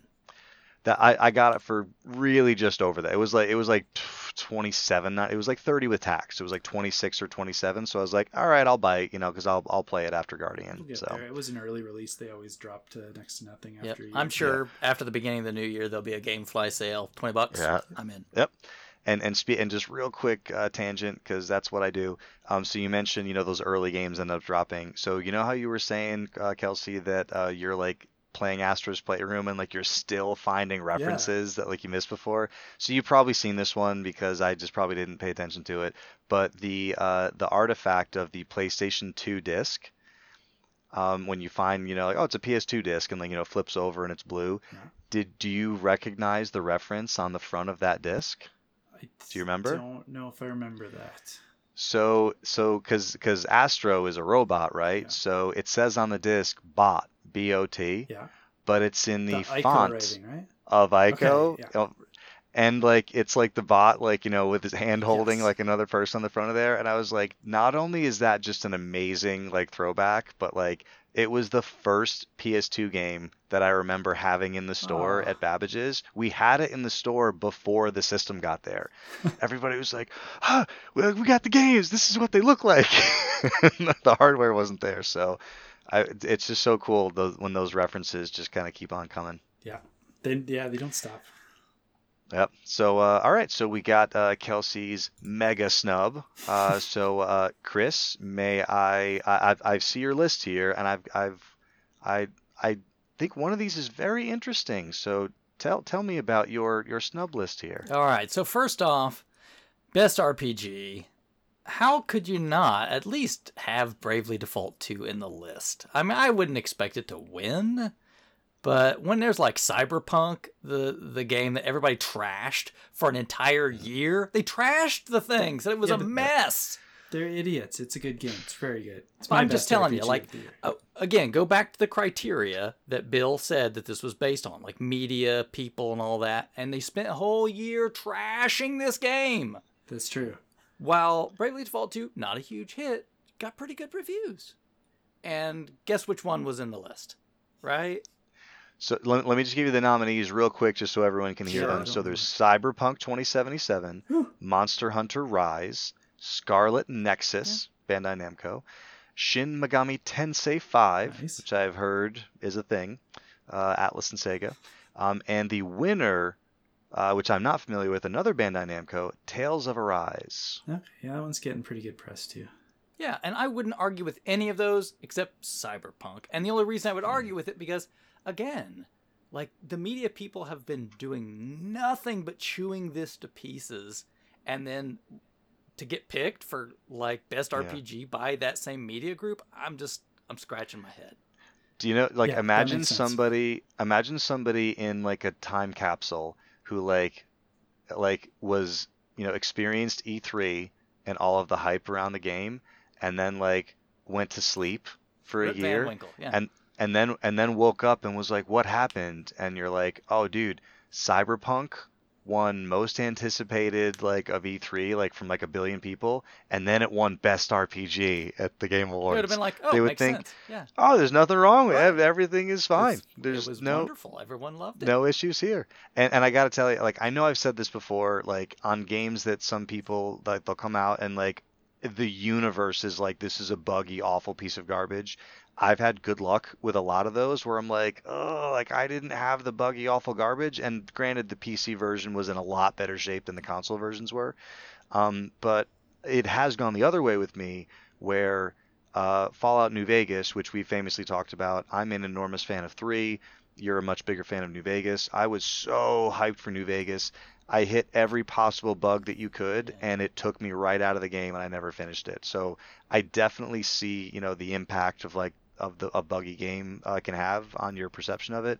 But yeah, I'm with you. I'm very surprised that the nomination went through. What I've played of it, I've really liked, and I think I told you guys a while back, I kind of made the decision, okay, there's so many patches and updates coming, and it's been so long since I started it. I'm going to start this game again, and I'm going to play it all the way through. Because I did really, really enjoy what I played of it. While we're talking about Cyberpunk, can I really quick? I meant to talk about this last week and I didn't. Yeah. But the Tim Rogers review of Cyberpunk 2077. Yes, the one you sent me. It's so interesting. If you're like, even if you're not interested in Cyberpunk, but you just want to see like a interesting new take on how to do a review, he's got 10 hours of footage. And the first hour is like explaining how the review works. And then it's like it's supposed to mimic the Cyberpunk experience where you pick 2 sections of this review to watch, and then you skip to the last part. And like, that's your version of the review. So he's got like 6 different blocks, and you pick the 2 that you are most interested in, and then move on to the end. And so it can take you anywhere from like 4 to 6 hours, depending on the ones you pick, to watch a review about one game. But it was so cool because he goes so in depth on the thing that you were most interested in knowing about, which I like was fascinating. I watched way too much of that review and loved every second of it. I can't believe it wasn't up for best review at the Keeleys. Would have won. So when you should I have won forget. best indie game, like, because it was Yeah, interactive. ooh, yeah, Right? that's exactly what it was. It was innovation, best debut indie, There we go. maybe. But yeah, it's when you, so I forget what channel, social media channel you shared that on, but I started watching it at work, and then I saw that it was like 45 or an hour long, and I was like, oh, I didn't know it was an hour long. Like, I'll watch more later. And you were like, that's just the first part. There's much, much more. And I was like, I don't know if I could watch this guy playing a character for that long. And you were like, this is only the beginning. Yeah. It goes It's super got like deep. a different persona for whichever section you're picking that he leans hard into, and like yeah. And they're very fun too. They're not like deadly serious. Like he plays around with it, and he's obviously passionate about everything to do with Cyberpunk. Like just not just that game, but like everything. Well, I feel I'm starting to feel like my snub pick is getting snubbed. So we love having you here. Maybe. So turn on the music, get him off the stage. Let the music right? Let's get you guys need a bill, like play the orchestra, like get him to stop button. Oh, so good. And what's really good, so he starts off too, like where he talks about like where Cyberpunk comes from and like the tabletop game and everything, and then it gets a little bit in a territory that I don't like. Like you ever go online looking for a recipe? And it's like the first line in the recipe you're looking for is like, okay, start with 2 cups of flour and 1 cup of this. But the first line in the recipe is, when I was 5 years old. Nope. I don't want a blog article. I just want the recipe. So he gets into like, oh, when I was, 7 and I was starting to, save up money for like the first game that I wanted to get. And I'm like, I don't know if this is my style. And Kelsey's like, no, like stay with it. Well, he goes somewhere with it. But I can totally see your side too. Like, this review is not for everybody. Absolutely. Yeah. I would just say, you could spend 6 hours playing Bravely Default 2, which was a great game. Great game. And you might enjoy yourself more than a video about a game that's... Anyway, got nominated. So, yeah. So, Bravely Default. Yeah, I was... I remember when that was coming out, and you were...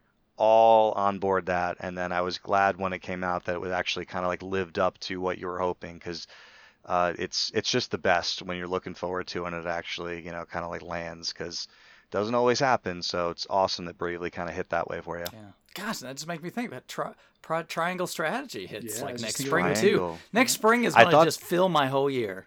I thought that's what you were going to say when you were like, oh, I got 2 games next year. I was like, oh, here comes Triangle. No, so then when you didn't say it, I got 3. So when you didn't say it, I was like, ooh, did it get pushed? No, I forgot. So my spring is going to fill up my whole year. Okay. Best ongoing game. Okay. I honestly feel like Street Fighter V should be in there, and I'm going to explain why. Was it not even nominated? No, was not even nominated. And Street Fighter V has continued to get updates. They do seasons. They add characters every season. They really have spent a lot of time tweaking it, building new features, and really filling the game out and making it really good. They've spent a lot of time and trouble. And it's now in its 5th, going on 6th year since release, which is pretty huge. In the fighting game world, that just does not happen. That does not happen. Yeah. I mean, you'll see a game like a Mortal Kombat. It's hot for like a year, and then it's done. Yeah. Or a Tekken. It gets a good year or so, and then pretty much falls off a cliff. And for a game like Street Fighter to hold its audience and continue to have that gravitas that it does in the fighting game world for 5 to 6 years on the same platform. I think next year's probably when we'll finally get to Street Fighter 6 or see more of it, but to me that's amazing in that genre. To be able to go that long is crazy huge. So that's why I think I would put that in there, because it's almost like an unheard of thing in that genre. Yeah. Because I and that's the one that I saw on your list that I was going to call out as super interesting, because I would have thought that one of the things you might have said was Street Fighter V for best fighting game. No, because it wasn't in that category either. But yeah, ongoing makes a lot of sense for the amount of support that they've poured into it, for the amount of time that they've had, and that's when it kind of gets tricky, because it's a yearly award show. But you kind of have to take into account how long they've been doing this, right? Well, that's why I wouldn't give Street Fighter V the Best Fighting Game Award, because I would give it to something like they did, like I think they gave Guilty it to Gear. Guilty Gear Strive, yeah, right? And I could understand like Melty Blood and why some of these other ones were nominated, because they came out this year, and Guilty Gear Strive has been pretty big, right? It's got a lot of attention. Melty Blood has got a lot of attention in the fighting game scene. I don't know if they have the legs of a Street Fighter to last, because usually those Blaze Blue, Guilty Gear kind of things they've never really stuck around for too long. No, they usually get a good year or two, and then they need to churn another one out because doesn't have the legs. But Street Fighter just has that staying power and support to really go the distance. I mean, they had already planned, that they weren't going to have another season because they were going to work on the new game. But then COVID came along and everything threw it all into a. So they planned a whole nother season out, which they just wrapped up with the last character to drop. And they're using this last character, Luke, to kind of be a bridge into what's coming with Street Fighter 6 and kind of foreshadow some of that in the direction they're going. So, like story-wise, like bridging and foreshadowing, or like fighting style-wise? Yeah, both. So it's meant to kind of be a stair step into this is kind of where we're thinking about going with the franchise. Because obviously now there's like 46 characters or something now in Street Fighter 5 and a lot of systems that weren't there in the beginning. So obviously every time there's a new one comes out, that's a big thing, right? You have to smart with the small roster again. Because you can imagine with 40 something characters, it's really hard to balance that. Yeah. But as Marvel Capcom 2, very fun game.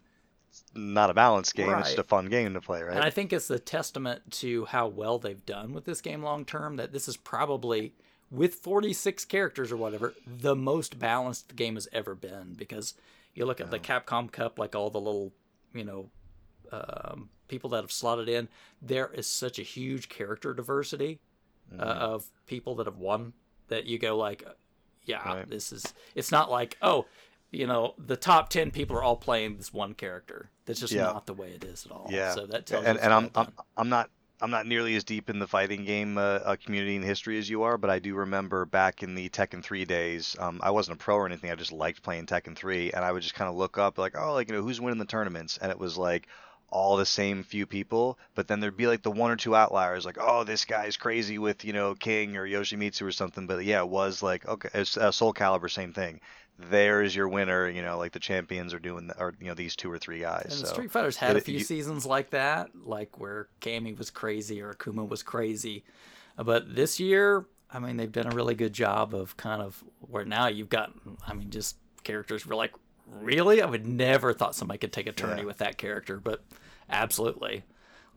Fong is a character there, but you guys probably don't even know who Fong is, but it was a launch character, and it's one that everybody was the guy with the purple robes, right? Yeah, but everybody's this character sucks. He's weird. Nobody likes him. This is, but have been a couple big blow up wins with that character this year, where everybody would have been that's not a strong. That's a a C tier, D tier character, but they've done a good job. So again, I just think they've done a great job with it. Obviously, I'm a little closer with that game, but it's just something you don't hear of in that space. I forgot Apex Legends even existed. I have not heard about that game in 2 years. So when I saw that on the list, I was what? And did Destiny 2 get nominated? Which one? So Destiny 2, yeah. So we'll get to my snubs, but just real quick to Kelsey's point. It really is the circles you're in, right? Because you'll mention something, and people are same thing. I haven't heard anyone mention that game, and people still and because if you guys didn't know me, you wouldn't know anyone who played Destiny, right? But there's millions of people that still play this game, and same thing. I didn't know anyone who played Final Fantasy 14. And then it blew up, and I mentioned it, and people are oh yeah, I wasn't surprised at all. Final Fantasy 14 took it. I try to keep an ear to what's going on. I don't play Fortnite. I don't play Final Fantasy. I don't play Street Fighter. I still hear about all these things and updates and if people are happy with them or not. But yeah, Apex, I heard about it the year it came out, and it's just been ghost town for me since then. Yeah. So Apex was fire. Minute it came out, everyone left what they were doing to play it. And then it settled, and everyone kind of went back to their Battlefields or their Call of Duties or their whatever. And it's one of those things that I forget Smash exists until there's a Nintendo Direct or a Treehouse or whatever they do it, where it's a new fighter, and it's oh yeah, Smash is a thing, and it's just, but it's something that will kind of pop on my radar. I'm with you in that I really don't see Apex chatter. And I don't know if it's because I just don't have any people in my Twitter feed or Discords or anything, but it's one of those things that like when Destiny news hits, I'll see it on Polygon or like whatever sites I frequent, and it's just because they decide to cover it. Like Apex, I'm kind of with you. Like I didn't know it was like still a thing, and then like I'll just kind of see it mentioned here and there. So I don't know, if that's just like a anecdotal or a perceptional thing. But yeah, sometimes like this is one of those things like seeing on a nomination list where it's like, oh, it's still a thing, and a panel of 96 people thought it was, worth Better than mentioning. Street Fighter, Yeah. So yeah, so real quick, we'll do my snubs. I had a few written down here, and I kept them secret. Not that it's really a big secret. So since Kelsey didn't mention it, I will mention Returnal for Game of the Year. Come on, how do you not put it up I there? knew you'd have my back. I didn't need to put it on my list. Yeah, I haven't played it yet, but of course, it needs to be on this list because I trust my friend. Um, so, uh, and but I did write on here. We've already mentioned that Returnal did win Best Action Game, which was very, very nice to see for my friend. So I'm going to mention Destiny 2 for Best Ongoing Game. And to Chris's point with Street Fighter 5, they've been going on for 5-6 years strong. When you look at Destiny from Destiny 1, the first release in 2014, so we're talking about 7 years of supporting this game. They've gone through different iterations where it's like, okay, major release, a year goes by, $30-$40 expansion pack. Year goes by, major release, and now that now that they're away from Activision, it's just one game, and it's like, all right, here's like a $40 upgrade every year, and then $10 seasons if you want to kind of chase some of the, seasonal like aspirational battle pass type items.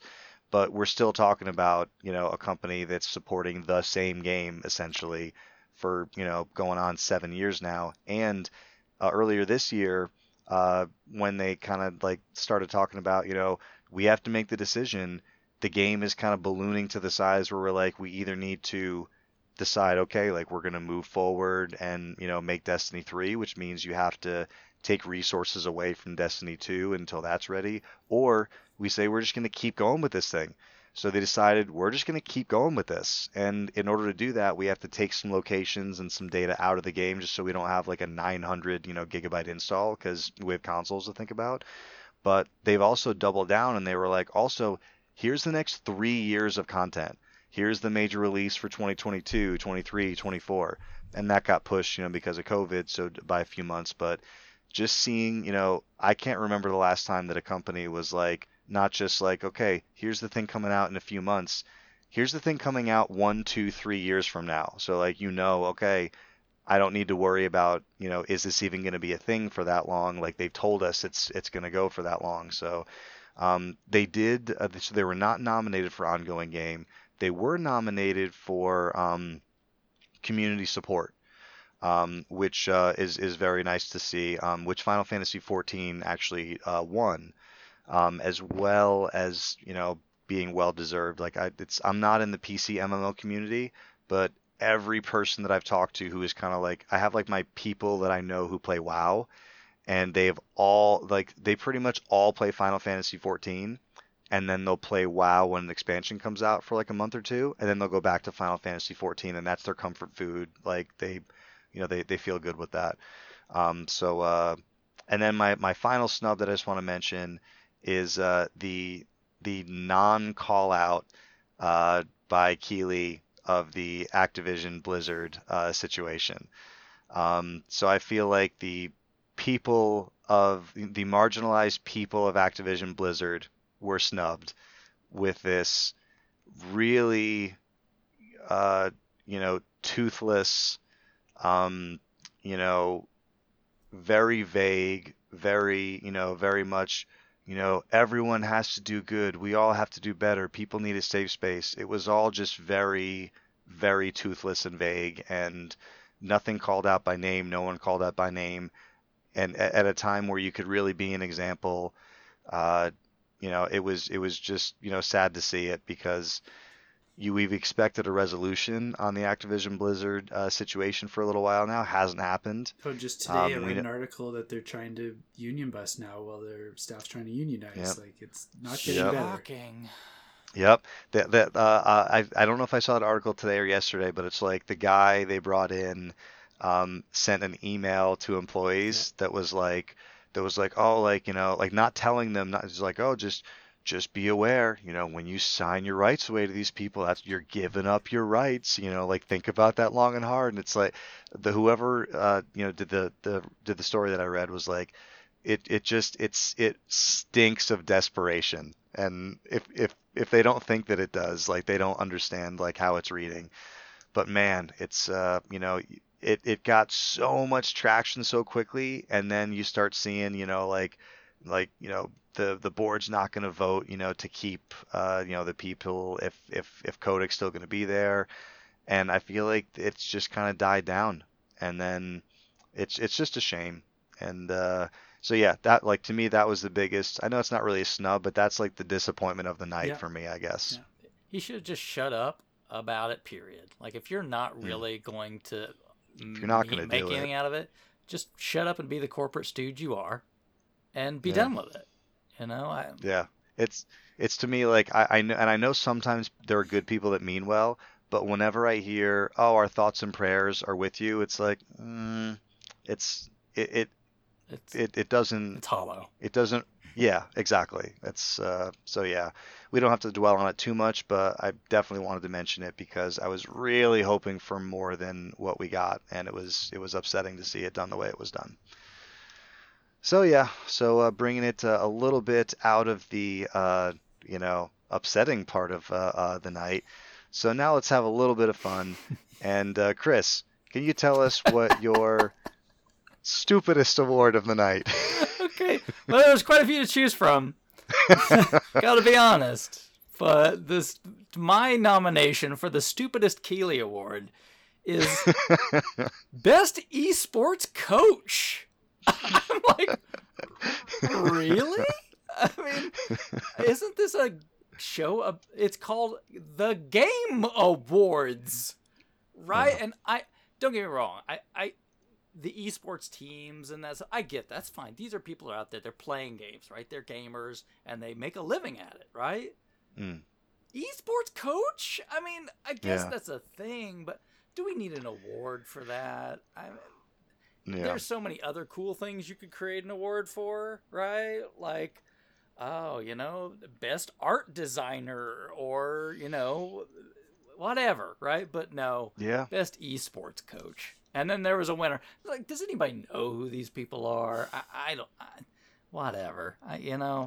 That one just really confused the crap out of me. So that's my nomination for the stupidest award. All right, Kelsey. Are we getting stupid up north? I'm going to bring it back down again. I'm sorry.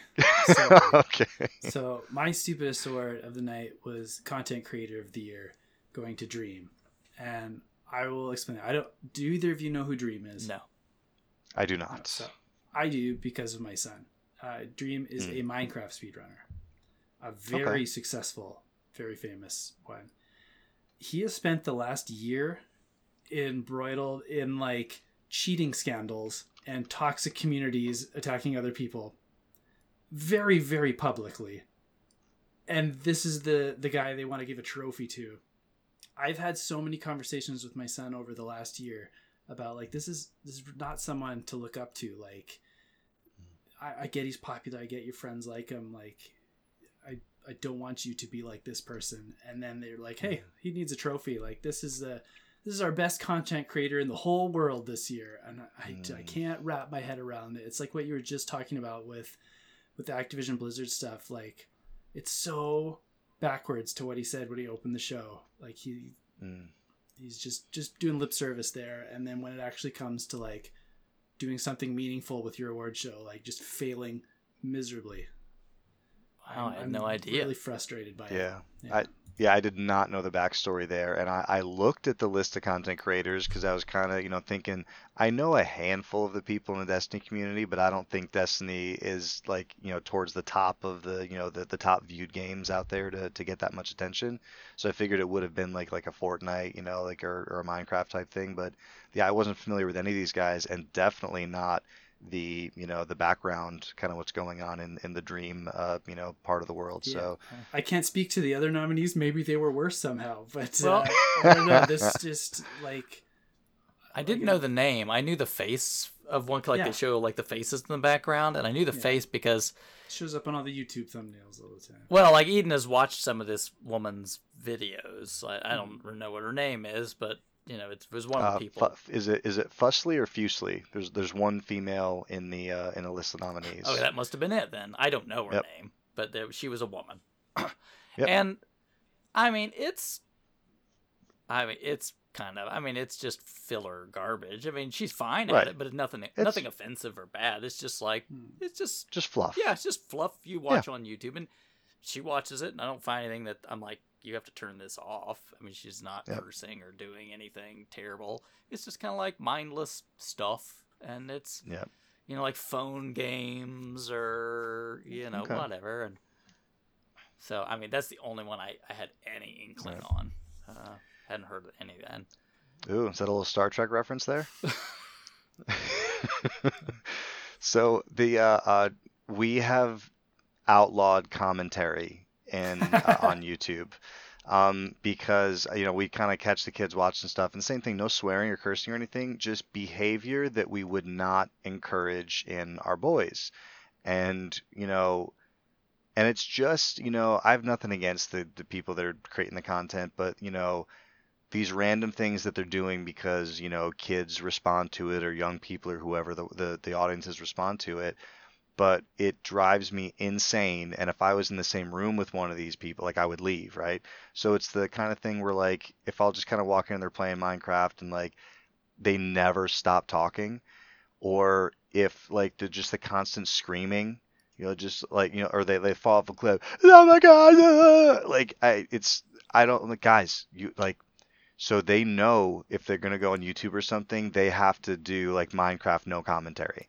You can watch gameplay. That's totally fine. There is no one doing commentary on that you have watched that I would want you listening to or acting like. So we don't have any content creators with voices in our house right now. Okay. That could change. It's if we find someone who's good, but everyone they've watched so far is just screaming all the time. There are a lot of yelling. And yeah, we do. I will come in and go, nope, that one's done. Yeah. We're done with that one. Or if I hear a curse word pop out, nope, we're not watching that person ever again. And what's crazy is, like, I feel like on every other thing, like, like Facebook, block. Like you get a text message from someone, no, block this caller, right? I have yet to find I've yet to find an easy way, if like I grab the Switch that they're on, because we'll have it logged in under like whatever account, to grab the Switch and be like, never again. And like, even like TikTok, if you're just like browsing through, like, if you don't like something, you can block that person, or you could, or if you just swipe away from it, it knows you don't like stuff like that. I know I've clicked on videos of people that keep showing up my feed and go like not interested. Yep. And they have shown up again a few weeks later. Like, it doesn't block though. Yeah. They pay. Yeah. That. So we've sent things to, because on the computer, like if you dig for it deep enough, you can figure out how to block, like someone on a computer. But like we're on the TV, so I'm like emailing Vizio, like, guys, like, how do I, like, within the YouTube app on your TV, like, how do I, like, if I find a channel that I don't want the kids watching, how do I say, like, never again? And they're like, we don't know, like, no one's figured that out yet. So yeah, not to bring it bring it down on the content creation, but it's definitely, I have nothing against content creation. It is specifically the guy that won the category I have the issue with. Gotcha. And more importantly, the people who gave him the award. I think that's the worst part. Is he a person that doesn't show what he looks like because he's just a stick figure on the nominee list? There's like a big thing like, when's he going to do a face reveal? Like, I'm sure that video will make 1 billion views, kind of thing. Right. Yeah, I just looked at him while you were chatting about him. He had 20 million subs, it looks like, so he's definitely popular. But yeah, that's unfortunate to hear that there's been some stuff going on behind the scenes, that there's been no kind of, repercussions for, or like No, consequences not even for. repercussions now. It's like I'm getting awarded for behaving like this. Yeah, that's What a happened to shame. that ninja guy that everybody liked? He's still around, I think, isn't he? Yeah. Whatever platform gives him 100 million, he goes and joins them for a year. Yeah. Microsoft got him on Mixer for a little bit, and then Twitch Mixer had went him for a away, and then while, he and went back YouTube to had him for a Twitch, while, and yeah. yeah. Whoever, it's like Dave Chappelle used to say, and I've told this joke before on the show, where he said, people, I've done ads for Pepsi and I've done ads for Coke, and people ask me, like, which one do you actually like? And he says, honestly, he said Pepsi, because they have paid me more recently. So Yeah, no. yeah, wherever the money's at, Ninja will go. And I think he's mainly a Fortnite guy, but he plays other stuff too, I just right? wondered, he was like the one that was big for a while, and Yeah, I'd he's say. definitely still very popular. big, yeah. Still very popular. Okay. Yep. So yeah, and the other thing, I said it before, I don't know a ton of the content creators. Like the ones that I know that are big in Destiny aren't big overall, I don't think, even though they might have, millions of subs in the Destiny community. So you guys have kind of mentioned ones that I would have mentioned for Stupidest Awards. I didn't really consider esports because it's just not a thing in my wheelhouse. But yeah, when you go the extra step and you're like esports coach, that's a good pick. Normally, I would say most anticipated game, nothing to do with Elden Ring, just the premise of giving an award for making something that people anticipate seems awfully stupid to me. This trailer that was totally CG and not at all gameplay. That was awesome. I Yeah. want that. Let's vote. So, Yeah. just out of curiosity, do you guys remember if Cyberpunk won a most anticipated award? Because that would be funny. I don't know if they won the Keeley for it, but because every E3, Yeah. like none of these Well, they games couldn't are have, out. 'cause Elden Every Ring won. E3, that's like the best of E3, which is pretty much a most anticipated award, right? But yes, there's definitely been most anticipated awards handed out. I just don't know if they got the Keeley. When it came out, So, I think Elden Ring got it. So, I don't know. Yeah, right. So I mean, I hate to go with the boring one, but yeah, most anticipated is just a dumb award that I think needs to go away.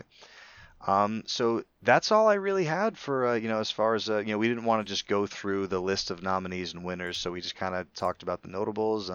So I thought we'd move on, unless either one of you have anything to add about the winners or nominees or anything else before we talk about some of the announcements and trailers. Chris, you're shaking your head. Kelsey, I got anything one real last quick? thing I'd like to. Yeah, go for it. When they bring people up to accept their awards, like there's two that really stuck out to me. When they pulled up the voice actress that did Lady D from Resident Evil Village, like Yeah, Robertson, Yeah, I think her Maggie- name is. Maggie? Yeah. She was really tall. yeah, She is just- stunning. She is unbelievably stunning, and she is the Yeah, height she's like of the 17 character feet tall. that she Yeah. portrays. Yeah. Is it Lady Demetress? How do you say it? Yeah, that's it. Yeah. Yep. Just you could just feel her thankfulness and her passion for it, and just how much she loved being able to be that character and being honored up on a stage. Yeah. For it. Love that kind of stuff. And then on the opposite end, when Metroid won Action Adventure and Doug Bowser went out, he was reading a commercial. It was so disgusting. He's like, He's the such a devs really CEO. wanted me to say that they loved that you enjoyed the Action Adventure on Nintendo Switch. And he kept saying Nintendo Switch, and I'm like, nobody wrote that. You obviously Right. tweaked whatever somebody did write, if they did write something. Do you know she's So- the so only here's the- CEO to go up and take an award? All the others, the teams that made the game. Yeah. Yeah. Yeah. So here's the thing. You're not wrong. I have had similar complaints in the past about Reggie, but I feel like everybody loves Reggie so much that he gets the Nintendo Pass. But I had the same thing happen when remember it was a couple years ago when Reggie was still running it, and they did I think it was the Diablo was it Diablo announcement? I think it was the Diablo announcement, and it was a little video with him and the Activision guy. And they were playing it off, and they called him oh hey Reggie, what's going on? Oh nothing, I'm just enjoying Mario Party on my Nintendo Switch. And same thing, it just Reggie Those has guys sounded should not be so on much stage like a commercial accepting to me. awards. Get the actual people Yeah. that did these things up there, Agreed. not Yeah, their but- bosses. Yeah. But yeah, great point about because some of the people that don't get that recognition, like the person who would be the most appreciative of the recognition should be accepting the award. Like, get the art director up there, get the sound designer up there, not the game director, because the thing is, they're the ones that get all the credit anyway. They're the one that gets if your game gets a 9 on Metacritic, they get a, $80,000 bonus and they buy a Tesla. Get the quality guys, like the people who do things that make the game happen. One of my favorite moments from one of the previous Keeleys was when the God of War voice actors were up there. Yeah, that's great. Was so cool when you had Kratos and Boy up there, and like he's kind of like not saying anything. He's like, "Read it, boy." It was like the room exploded. It was amazing. And like this year, it was all and he's been doing this for a long time, but like it was all like actors like from movies. Like it's like get game people up here. Like I don't care that Imagine Dragons is here. Get like Star-Lord band from Guardians up there. Like they wrote legitimate cool music for this game. Like stop just putting your friends up there. Or like put or like Mark Meer. Like just like any gaming person up there. Yes. Yeah. How there painful. Are so many. How painful was that Keanu Reeves, Carrie, and Moss like pre-recorded thing that we pretended is live? Talking to those two, that was Jim really Carrey, painful. Like Sting, I know that was from a game related thing, like kind of tangentially, but like, what a way to open the show! Like it was such a. I was actually looking forward to the Keanu thing because the moment where Keanu came out at the Cyberpunk 83 was electric. So then they were like, "Oh, Keanu's going to be there," and I'm like, F yeah, Keanu's going to be there. And then it happened. I was like, oh, Keanu wasn't there. Yeah. And like, I love Simu Liu. Why is he there? Like, he doesn't need to be there. Yeah, I get they want to bring big names so people will watch. I get that. But that you could just tell, like, this is obviously a pre-recorded bit that you're interviewing them on. I mean, because you can see, like, Keeley is obviously looking somewhere else other than the screen at a prompter.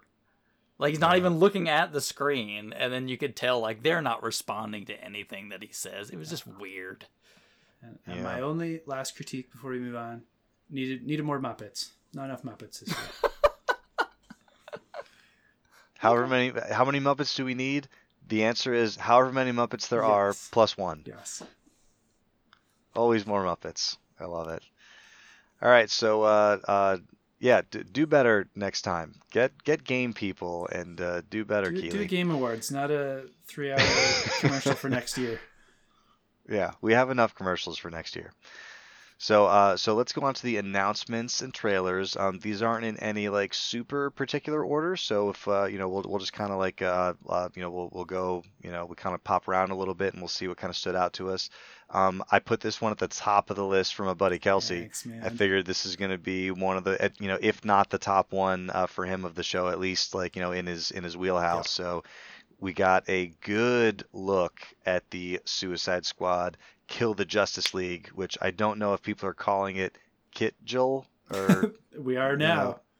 Okay, so Suicide Squad Kitjul next year.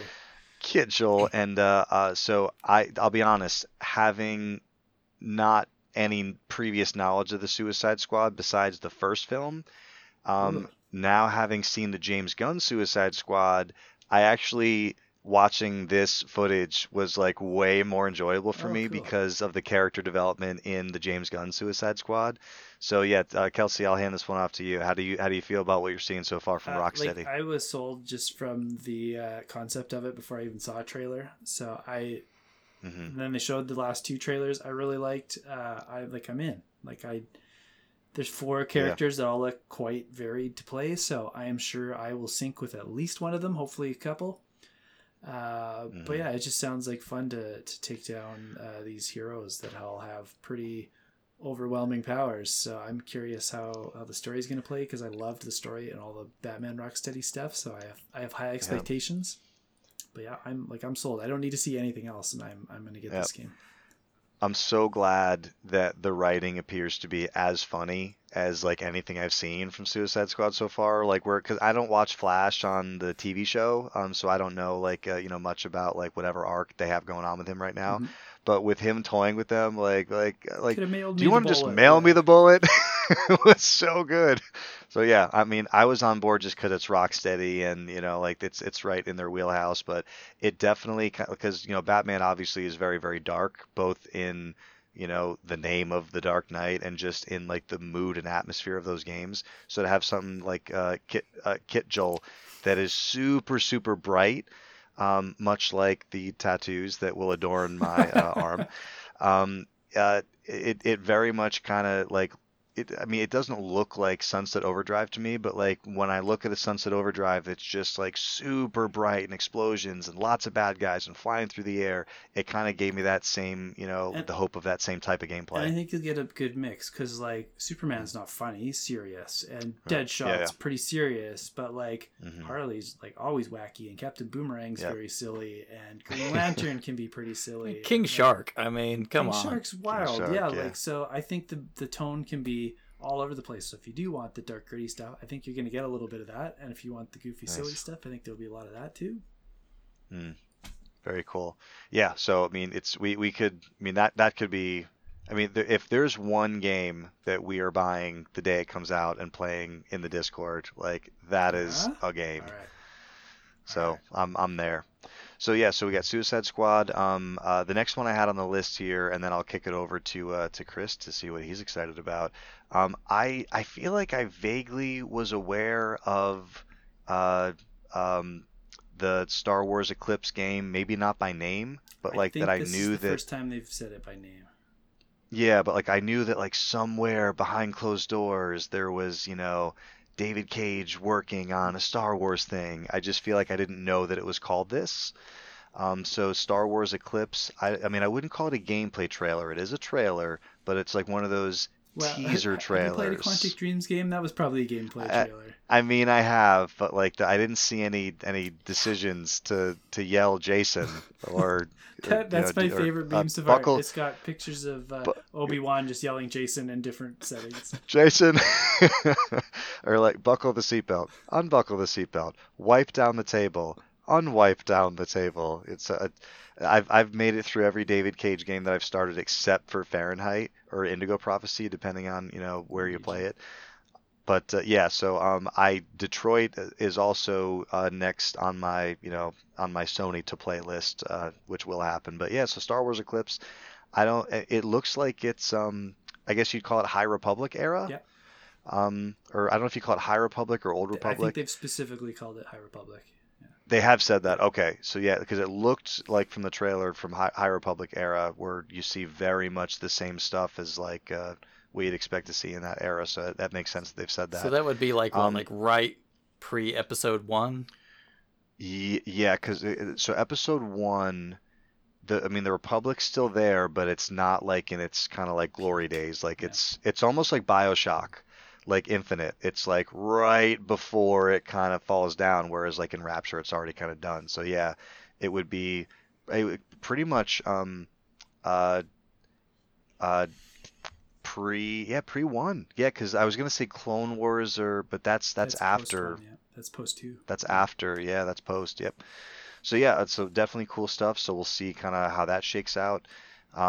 Chris, what's the anything trailer wise or teaser wise that you were into, or nothing? Nothing that really caught you. Yeah.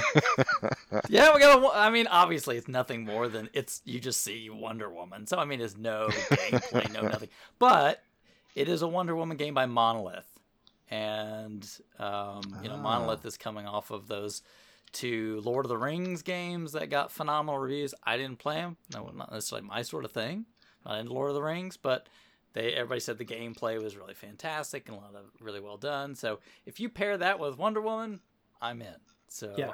I obviously understand this is probably not a 2022 game. It's probably 23 or 24 because they literally showed nothing other than, hey, it's Wonder Woman. But Yep. yeah, no, She count me looked in. good though. Yeah, the graphics look good, and I'll play a Wonder Woman game. I'll enjoy it, definitely. Me Nice. too. I'm there with you. After I kill her Nice. in the Justice League game, I will play her in Wonder Woman. I'm gonna feel like you probably won't get to kill her, but you know. So she'll be DLC. She's in season 2. So the one I wanted to mention is one that I'm a little bit bittersweet about. So I love Alan Wake. I loved American Nightmare. I loved Control, and I haven't played the DLC that has specifically to do with the Alan Wake universe, but I acquired it in it wasn't like free, but it was like 30 cents, so like might as well have been free. The Control Ultimate Edition that has all the DLC. So I grabbed that, during some holiday sales, so I will get to that. But big fan of Remedy and Alan Wake stuff. So when Alan Wake 2 is teased, I'm like, oh, there we go. Love this. I'm in. And then after it, they were talking about, as much as Alan Wake has horror elements, it's more of an action game. This is our first, foray or first dip into survival horror, which kind of got me, I've played survival horror before that I've liked ages ago, Resident Evil 1, 2, Code Veronica. It's been a long time since a survival horror game like really grabbed me, so it kind of made me feel like, am I getting left out? Are they leaving me behind? I'm gonna try to stay optimistic and try to stay excited about like what they can do with it, like their take on survival horror. I'm just not into jump scares and scarce ammo and super fine inventory management and typewriter ribbons. Like I liked them when they were, a thing. I don't know how that's going to hit me now. So I don't know if either one of you guys are interested in Alan Wake at all. I played the first one and it didn't hit me like it did everybody else. This was a cool reveal, and I do like survival horror games, so maybe this will pull me back in. I don't have any expectations for it though, because I didn't care for the first one. I do really want to try Control though. I've heard lots of cool stuff about that one. Yep, for sure. I have. And then Chris, I don't think I've heard you mention Alan Wake before, so I didn't know if it was on your radar. Never played Alan Wake. Aware of the accolades that it got. It's funny when you mentioned Control. The only thing that I could think of is, I don't know why. Is it just me? Like every time I see the cover of Control and the protagonist, I just see Hayden Christensen every single time. That face. No, but I'll have to look at it next time, because look at the cover of Control, and I know it's the woman, but I just see Hayden Christensen every single time I look at it. Interesting. So, because with her being a redhead, I thought maybe you were going to mention another redhead. The cover's all red, so you can't tell. Threw me a curveball. It's monochromatic, so you can't. Okay, maybe I'm thinking of because the cover, the art I'm used to seeing is not. So maybe that's. Maybe I'm looking at like the splash screen I'm thinking of the splash screen on the game or something like that. Yeah, like the main, it's just like red. The whole cover is just monochromatic. Red. It's the Ultimate Edition Chris is talking about, because I'm looking at the regular one. I'm like, I don't see it. And then I scrolled down and saw the Ultimate Edition. I'm like, okay, I kind of see it. Okay, yeah. I mean, every time I'm like, wait a minute, no, what? Yeah. But yeah, I really like Control a lot, but I will say it like, how some game, like everything else, some games, some movies, some books grab you right away.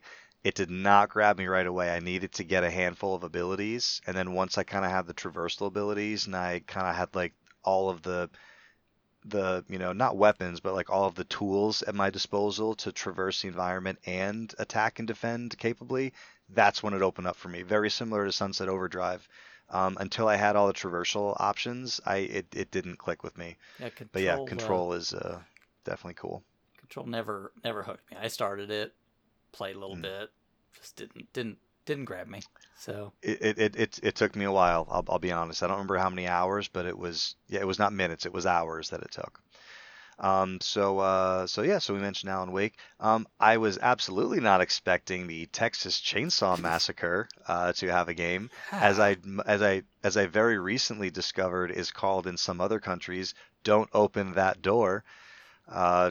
I was at a horror movie store with Rich when he was up here visiting, and there's a Leatherface poster on the wall, and I don't know how to say it in the language, but it was like I'm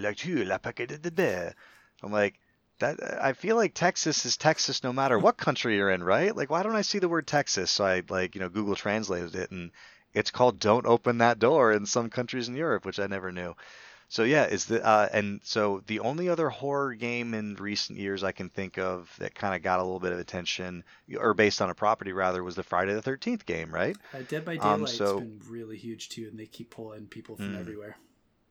okay. Yeah, like it's got So Leatherface and Jason and I didn't know yeah, they had they yeah, keep so they licensing had people some. from every horror property that you can imagine.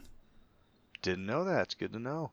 But yeah, is this something that you think could end up on either one of your in your stocking at a $5 Okay, that's what we should do. At what amount of GameFly sale would this enter your collection? I don't think someone would have to give this to me. I'm not interested. I know Rich will probably like, woo! If I have to buy a PlayStation 5 to play this, I will. But yeah, Yeah, I don't care at all. he'll get an autographed copy, right? Yeah, I don't care at all. Yeah, I'm So not yeah, a big it's Chainsaw Massacre fan either. Like I don't know yeah, what it would take for me to play this. I've seen the first film. Yeah. I actually really, enjoyed it way back when, but yeah, I didn't kind of, it hasn't really been on my radar. But I just thought it was interesting enough to How mention. much would people have paid me to play it? Yeah, yeah, it's there is no amount of money I would not. So I mentioned earlier that I finished Hellblade: Senua's Sacrifice. So the next Hellblade game, Looking which good. honestly I don't know if I realized it was happening. Oh, really? That was So like the first trailer they showed for the Series X, with like the chanting and the drumming. Like it was like a tech demo like a year and a yeah, half ago. So yeah, that's like the earliest yeah, Xbox Series X game we've known about, I think. so honestly, like I don't know if it's my brain, but like or just getting older, or a combination of both. But like there'll be things that like I'll think is like a first time reveal, and people are like, no, we've known about this for a while. So yeah, if I knew about this, I had forgotten about it. So I just finished Hellblade, so getting to kind of see this trailer so soon after finishing Hellblade was really cool. And and the thing is, if you don't know what kind of game Hellblade is, you almost wouldn't think that this is gameplay, because I didn't mention before, but Hellblade is completely without HUD. There is no information on the screen. All you see is your character. So it will never tell you, oh, you have to press X for light attack. Oh, you have to press, B for, melee attack. This is your like you're in the game and you just have to figure it out. And like for a while I just thought all you could do was walk, because it's such a slow start to the game. And then it wasn't for a while that I like hit a button and I'm like, oh, I've got a little jog, and I can move a little bit. And then the first time you fight enemies, I thought it was like a cinematic because they weren't telling me to do anything. And then the guys like start hitting me and I'm like, oh my God, they're hitting me. So the only way you can find out what the buttons, you have to like go to start and then go to controls, that it tells you what the buttons do. So to see this trailer, knowing what the gameplay looks like, it's third person, there's no HUD ever. Um, it was just really cool to see that and know its gameplay, because I just kind of came from that same style. For But me, the trailer it was super cool. was interesting because of how many other people are around. Because that first game is so isolating, and I'm like, there's like It 20 is, other yeah. people here. Like this is so much of a different feeling. Yep. So the first game is isolation itself. Like the only other characters that are in the game are either in your mind, imagined as flashbacks, or imagined as currently guiding you, or enemies. So when this kind of starts off and like there's kind of like the big kind of like swooping panning shots, and you see there's like villagers, or like like other warriors that are with Senua, and you're thinking, okay, and again, it's hard not to spoil things about the first game to get really in depth with this, but then you start to wonder, okay, are are they there?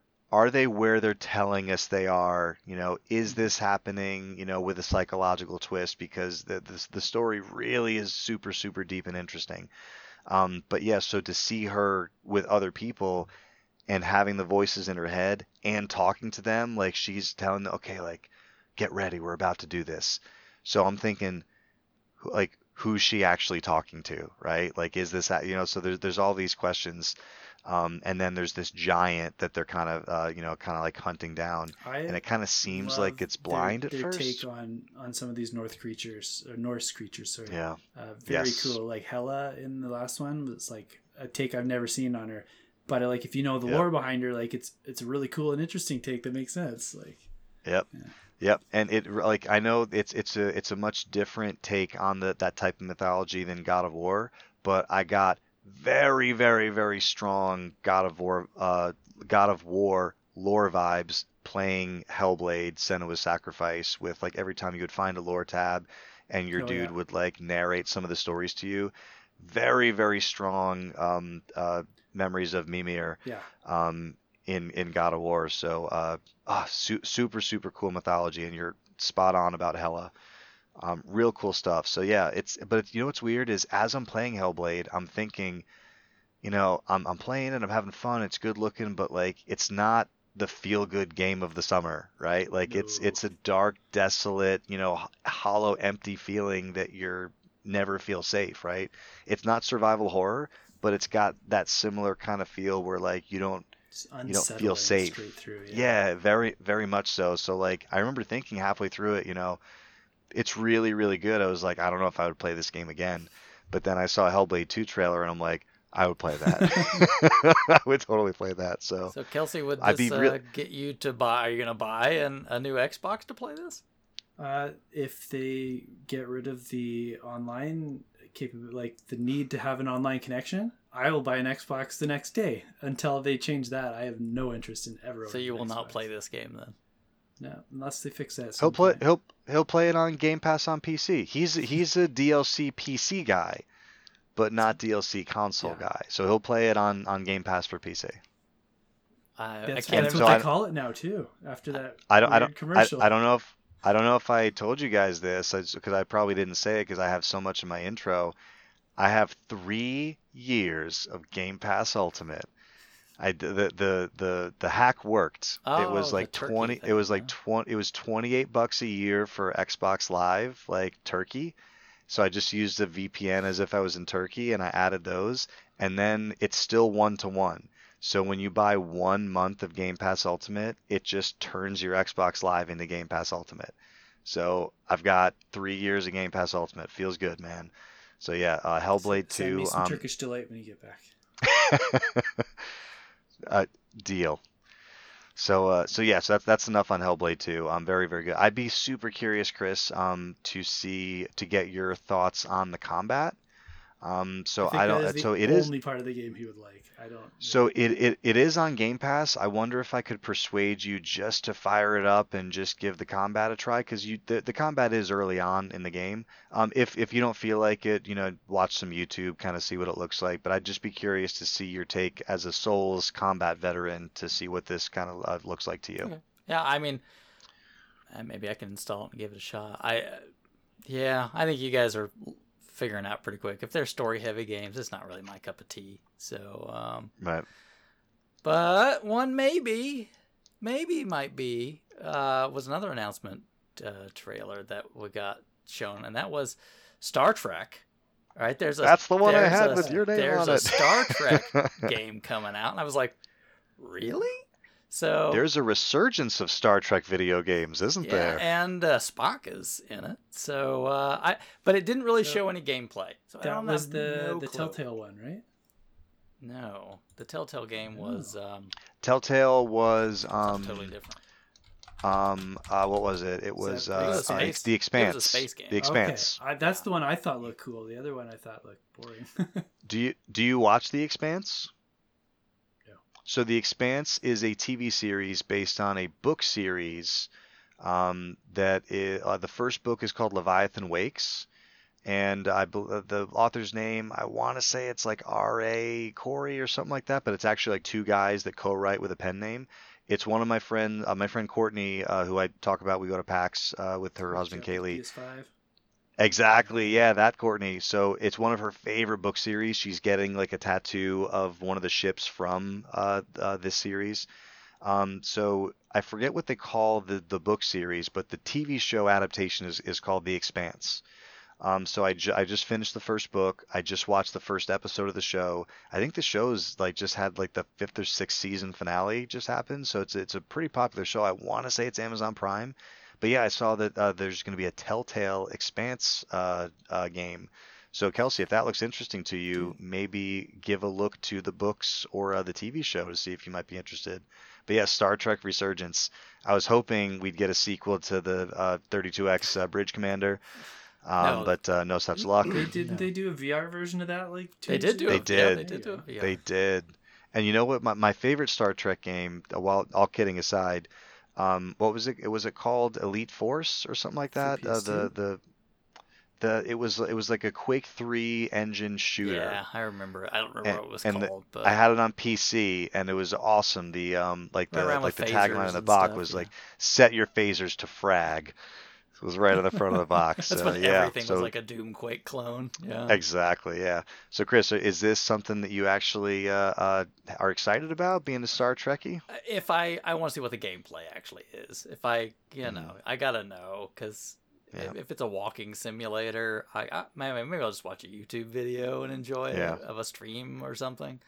But if it's got fun gameplay, like if I get to like Yeah. battle starships and stuff, I mean that sounds cool. I would, Yeah. that sounds like fun.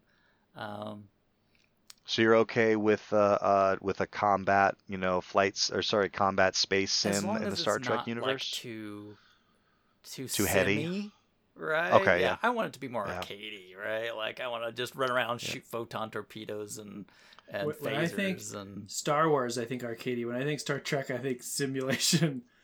yeah. Well, that's Never- it. And like I said, if that's yeah. what it is, that's cool. Yeah. I'll just watch someone else play it and enjoy it. But yeah, that's what I want to play. That's always my feeling with, and not we don't have to get off this right away because this was another announcement. That's always been my feeling with Homeworld. Is I really, really like the idea of this game, and I really like the idea of like a 360, like RTS space combat flight sim, like with different classes of, of ships and combat stuff like that. It's just once I get past like the second level, it becomes like way too much for me to manage effectively, and I fall out of it. So even though Homeworld was announced, that's another one that I was going to mention. Like I'm optimistic. Maybe they've heard people say this and said, okay, we're going to make it more accessible, or they're just going to double down on the simminess of it because the people who love Homeworld just want that stuff. But yeah, that's when I heard you say I don't want it too simmy, like Homeworld is exactly that in my brain. I just don't need another job. I want to come home and relax, not I'm Yep. going to read like 15 pages of the manual to figure out how to go to warp. It's no thanks. Yeah. Yeah. So yeah, but I did have I threw Star Trek on there, and I was like, oh, I wonder what Chris has to say about that. So yeah, for sure. We've already mentioned Elden Ring, so obviously we got to see a little bit more Elden Ring. Yeah, there's actually a story, and I'm going to bet dime to a dollar that. Oh wait, there's a story. There's no way you're gonna play it now. Well, I would right? say I'm going to bet dime to a dollar that is the intro video, because like all these games, they Oh, always okay. have like a little intro video that plays, and Mm. that's pretty much it. You don't get anything else like that the rest of the game. So I'm almost guarantee that's what that was, because they did the same thing with Dark Souls 3. Basically, they did this big trailer that was like story, and then what ended up happening, that was just the intro video in the game. Yeah. And that was it. So Gotcha. Yeah, so yeah, I mean that's obviously, I mean, like it's I didn't know it was so anticipated, but it was confirmed Twice with the in a Keeleys how anticipated it was. So I think this game so we'll is see how going to that do goes. crazy gangbusters money. So I think it will too. Even with the stain on R.R. Martin's name, I 100% think it'll do well. it's funny. Um, Like the stuff he did, it was funny. I was reading about it. That ended years ago. Like he Mm. just wrote a little lore for some stuff, and that was it. He didn't have some huge hand in all of this. Even like a lot of Right. the lore was still written by From.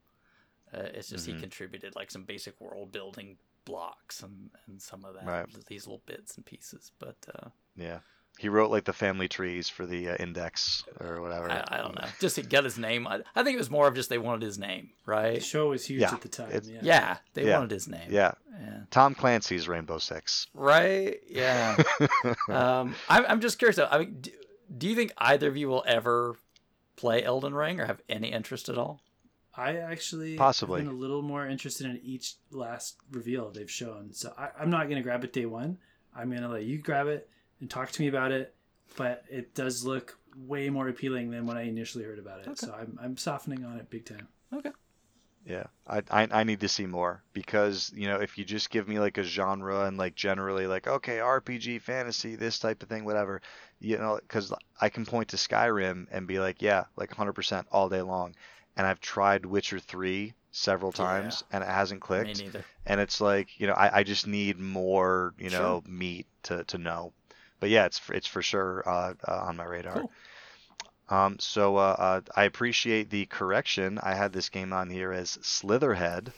I guess it's actually Slitterhead. So for you survival horror fans out there, Which is somehow and grosser. yeah, so just need to amp the gross up a little bit.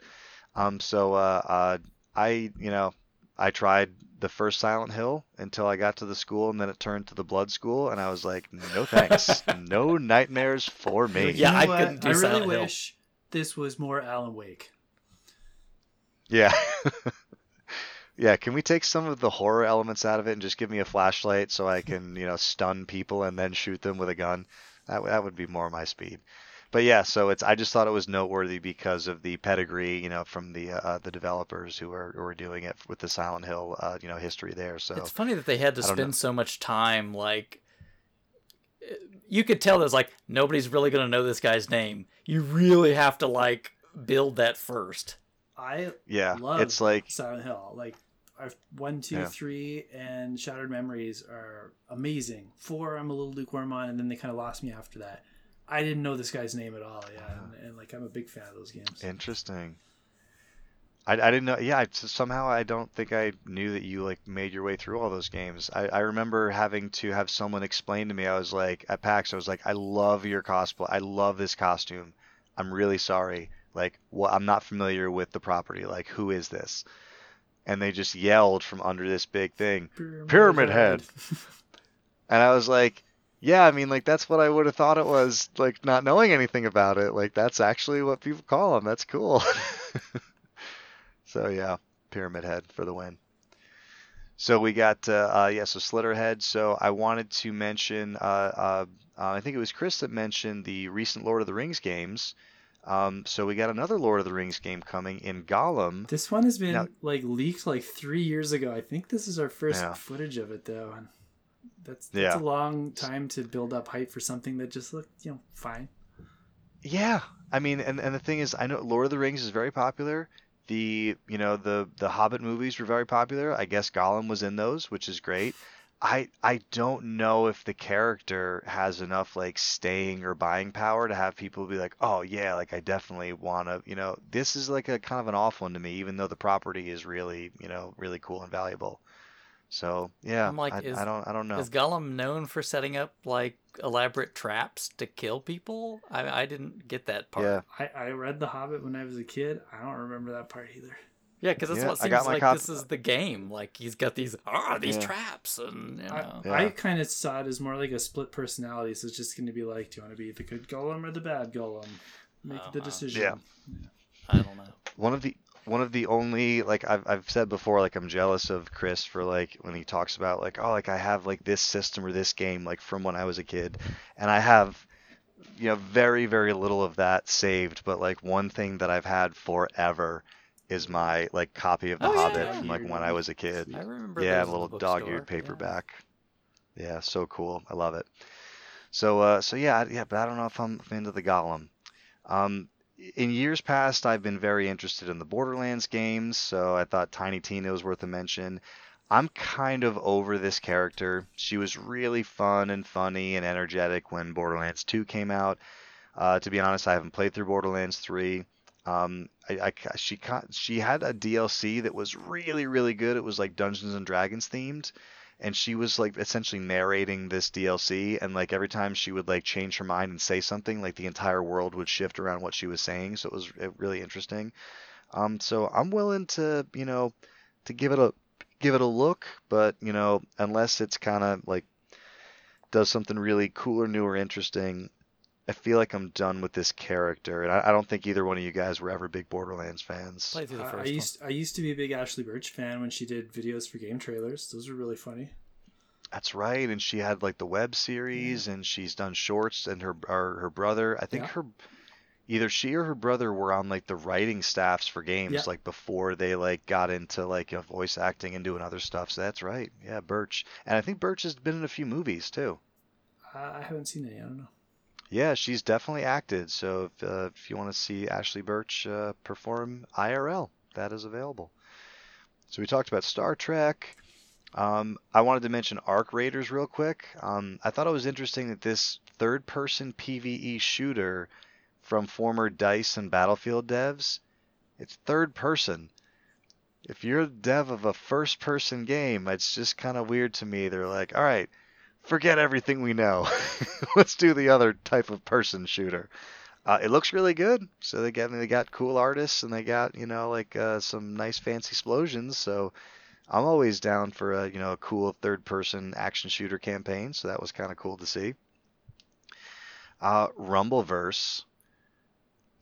Kelsey's making a face that's telling me day one purchase. Yeah. It's one of those games where I just see the art style and I immediately know I don't ever want to play this. And Yeah. I can't help it. Like, it just looks so bad. Yeah, it has that like weird.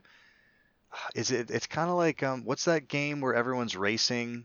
It's like like a battle, like 20, 30 people all racing in like the first one to get through like the end. I forget what it's called. F-Zero. Like Forza. Fall Guys. Fall Guys. Oh, like on Is that foot. what it's called? Yeah, that's Fall Guys. Like the obstacle Yeah. course. Right. Yeah, that's Fall Guys. Where that kind of has that like weird, like that kind of art style. Like even if the game's fun and quirky and cool, like if I kind of see that kind of look, I'm like, I don't know. Actually, that one I don't mind the look to it. It's like fun and playful. This one, like, it kind of reminds me of like Fortnite, where it's just like so generic and like like every animated show looks like this now, and that kind of look to it. Like exaggerated, body geometry, or like what kind of is the giveaway? No, because like even other things like The Incredibles like has exaggerated body, but I think that looks fine. It's got like that plus this weird like bubbly cartoon kind of coat of paint on top of that even. Okay.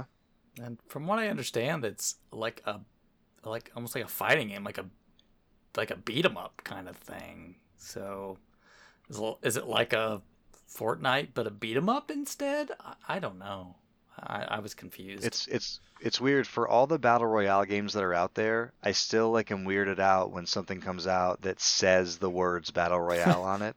I'm like, you don't really have to say it. Like, we know you're gonna have the mode. Like, you can just name the game whatever you want. So we mentioned, or I had the Expanse Telltale game on here that we mentioned before. So Kelsey has added that to his look into. So this one, I thought there was a chance that that Kelsey might be into, even if no one else. What have you seen or heard about Tunic so far? Because I feel like I've seen footage for this game for a while, and it looks very Zelda-like. So is this something that would maybe be worth a look, or you think it's a little bit too generic, rip-offy? Yeah, I'm not getting anything that jumps out at me, but maybe I'm wrong. Like, just the trailers, like you said, just look kind of generic. I don't see the hook. Yeah, it very much looks like the Zelda games that I've been playing on Nintendo platforms recently, but like not different enough. Like it almost looks like a mod. Like someone just took a Zelda game and like kinda threw like a Vox on it. But I me, I always try to wait until I kind of get more info or see. But like thought it was interesting, cute looking. So we'll see what happens there. I put in Homeworks here instead of Homeworld. We'll fix it. We'll fix it. We'll do it live. Fix it in post. So Homeworld 3, first gameplay. I mean, this is something that you pretty much have to play on PC, being, like with all the, different controls and things available. I wouldn't think this would be something to be on your guys' radar, but I just wanted to mention it. There's been so many space sims over the years that I'm like, oh, maybe this is the one, and like it hasn't ended up being the one. Like the X Games, the X3, not XCOM, like just like X. Like that's the name of the game, is X. But yeah, so if Homeworld can give me a little bit more accessibility, we'll see. And this one you guys have to help me out with. I am not familiar with Crossfire. Can't help you out. Nope. I'm not familiar. I don't even remember if they showed a trailer there for it. It disappeared from my mind. So I'm not. So I wasn't familiar with the property. So I'm looking up the list of some of the announcements from the show, and Crossfire X is coming out, which is an adaptation of the quote unquote Asian mega hit Crossfire. So we're differentiating it with an X here. So apparently, and they didn't say where in Asia, but apparently there's like 685 million active users for this game across like Asian territories, which I don't think, I mean, I'm not an expert, but I don't know how often that really happens, that there's something that has like that big a base somewhere. Probably a phone game, that right? is- Well, the guy that wrote don't that know. CRPG book, or not, he didn't write all of it. Like he edited it and wrote a lot of it. But he lives in Japan, and he kind of is annoyed with his own book. He's like, I really wish I would have covered other countries in the world. And so right now he's doing that, and he keeps like, he's like, how does nobody talk about these games that came out in Asia? Like there's, this one, it's on its 15th installment, and it's got like, it's made, $10 billion, and this one has 500 million users like daily. And like, he's like, Wow. nobody talks about these games in North America, but they're like the biggest things in the world. Now, are these games that also have come out here, just haven't done as well, or just Not haven't come out here at typically. all? Yeah, just Okay. he's like, you're talking about like Halo and God of War. Like there's these big things. He's like, they're nothing compared to all these Asian games. Like, they are like 2% of the sales of these games. Like, But China is kind of a weird market, though, right? but it's not. It's not So- just China. It's like Asia. Like it's a lot of different countries. Yeah, a lot of them but do a originate lot of- in China. A And lot that's of where those the big player right base are is. heavily influenced by the Chinese market. Like Russia.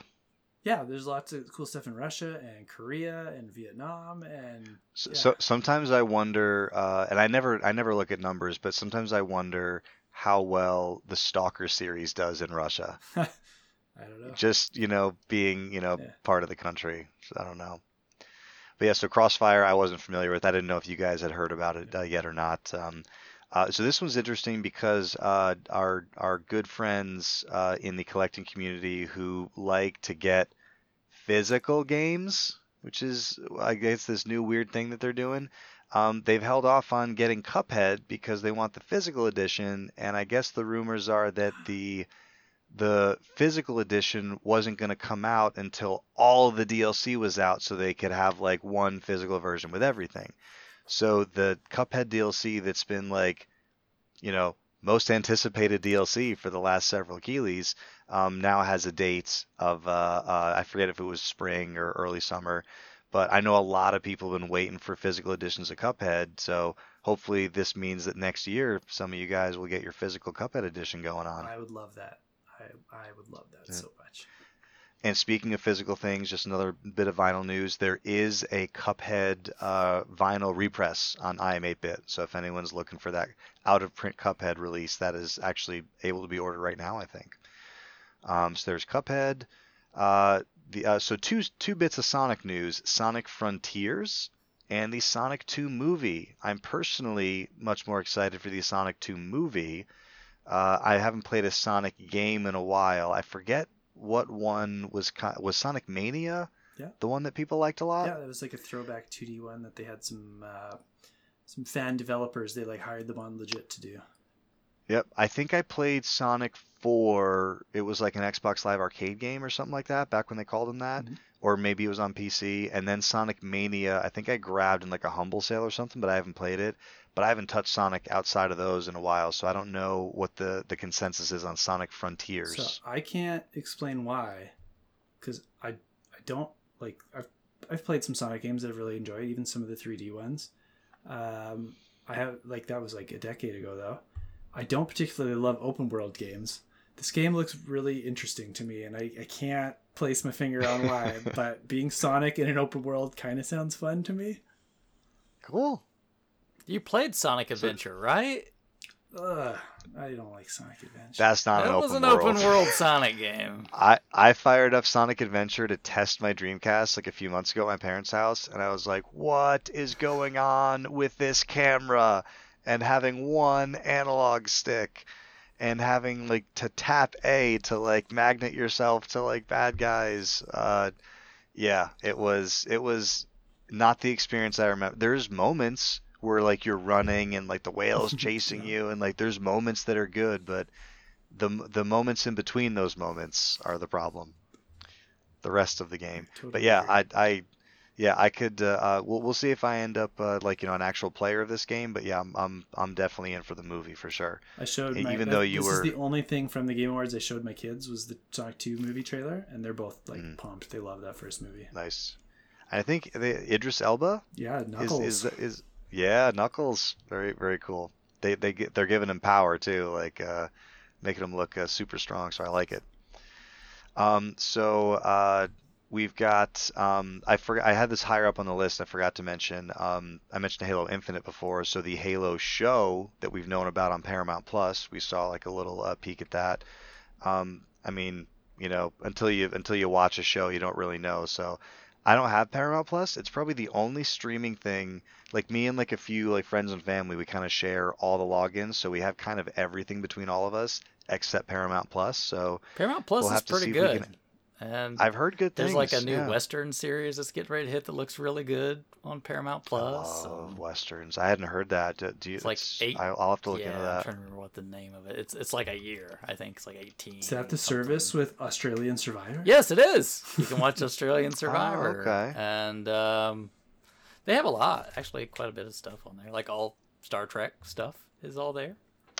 It looks like That's 1883 it. Yeah, is the name of that show. looks pretty good. But yeah, it's SEAL Team, Infinite. Yeah, I mean, it looks like there's enough stuff to at least warrant the 30-day Star trial Trek for Discovery sure. is really good. Even if you're not deep into Star Trek, I mean, it's just a good series, and you don't have to know all the Star Trek lore. Hey, and for the kids, we got Clifford the Big Red Dog. Is Paramount Plus. There's a It's Star on Trek there. cartoon for the. Oh for the my kids. gosh, Kelsey, World War Z. I own 2 copies of that already. So, by accident, I bought a second one when I already had one. I own that.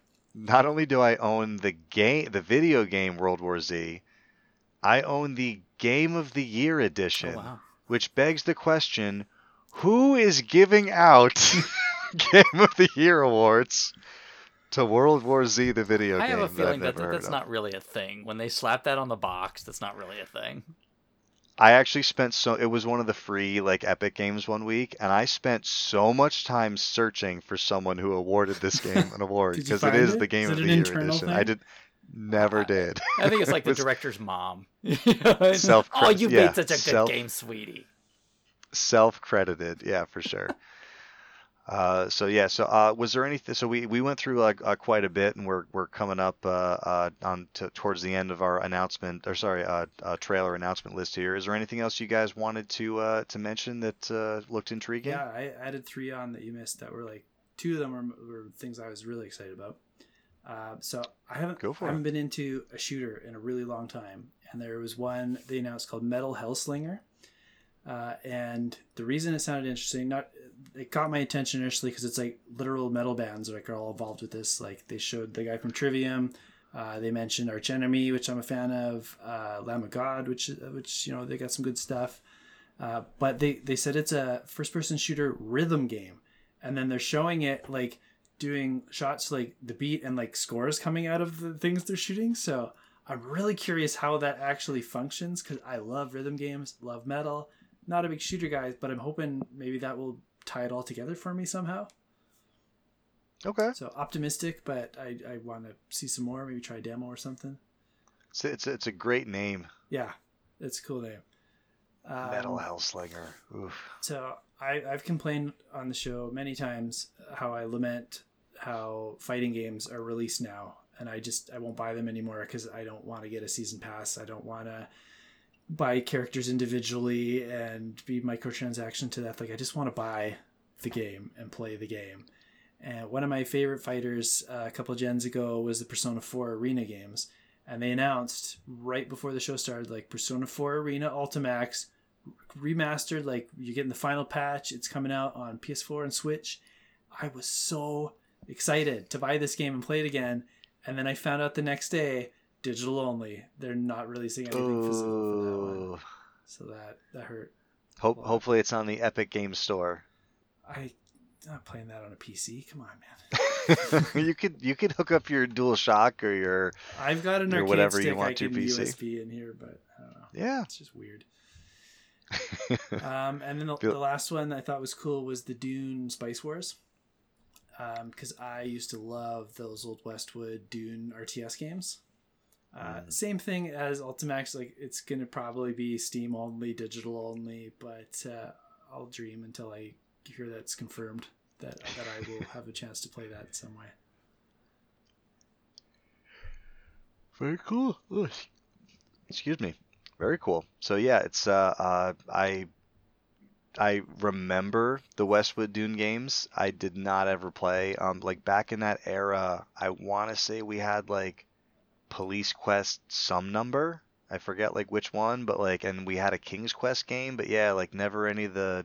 I remember seeing the Dune box, like up at the. That's where I got all my computer Dune store. lore. So like when this new movie came out, like I was like all in again. Like I watched the documentary about Jodorowsky's Dune. I watched the Lynch Dune. Then I went to the theater with my neighbor and watched the new one. And all the stuff I learned from the game, like, made sense with all those things. Like I think they did a pretty good job with the lore from what I remember.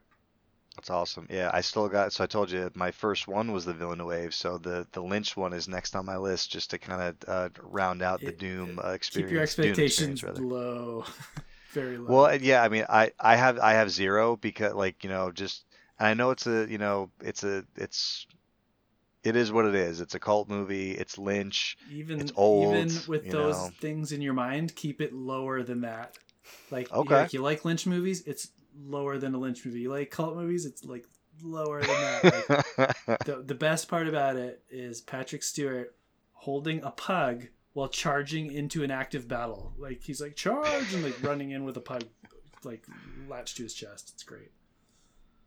It's awesome. I don't know if I knew he was in that. He is. He's a pretty important part. So you saw the new one? Yep. So he's in the role that Josh Brolin's in the new one. Oh, okay. So he's, yep. Makes sense. All right, Chris, is there anything, any Souls likes that I missed in my pursuit of announcements here? No, I think you've nailed everything. It was kind of, like a lot of the announcements, not surprisingly slid right off of me, and some of them I barely even paid attention to. But, there were a few gems in there for me, but I think we've hit them.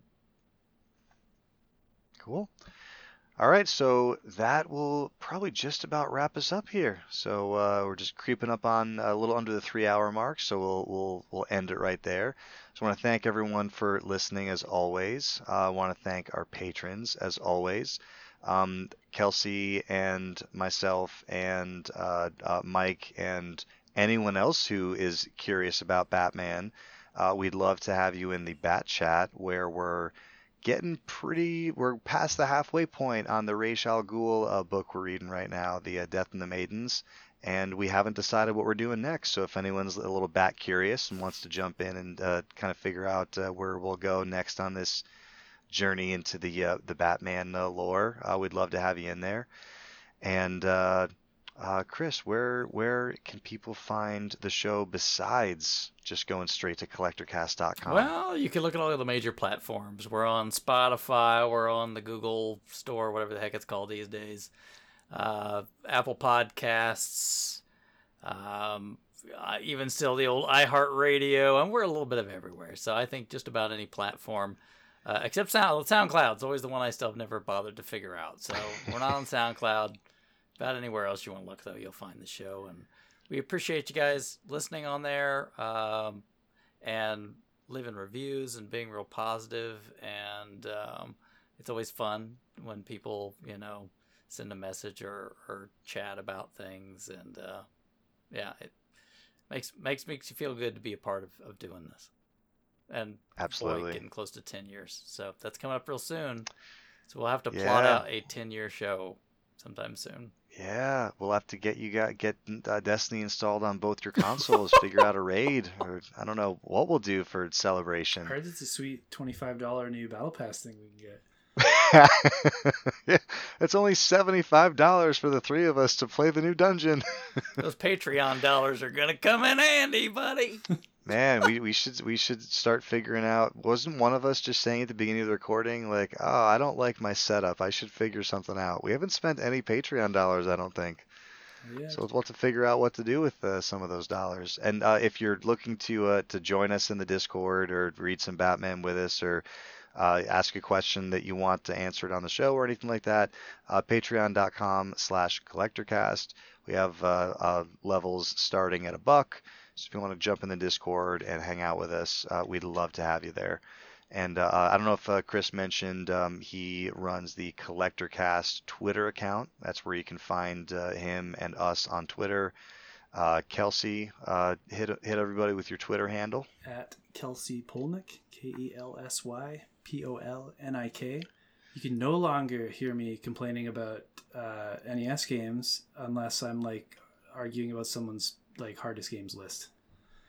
Yeah, I was going to say you'll have to fend off all the autograph seekers if you want to talk to Kelsey on Twitter with his fortune and glory from finishing Indiana Jones as well as every other game. Did you know that completing the whole NES library and posting about it on Twitter will gain you like 20 new followers? 20? Oof. I know, right? That's what I've been doing wrong. So I've maybe had Worth the last 4 10 new years. It was followers, yeah, over the last my career on Twitter. I think it like started the day I like told people, "Hey, I've got Twitter now." It was like, "Okay, like 199 followers." And like 8 years later, 210 followers or like whatever. So it's just my little circle. Just passed you then, like just now. I think the show we've got Man. between 700 and 800 followers. So Nice. it's we Very appreciate cool. all of you very much. Yeah, that's awesome for sure. So, yeah, definitely appreciate it. And you can find me on Twitter as well, BIL_MCGEE.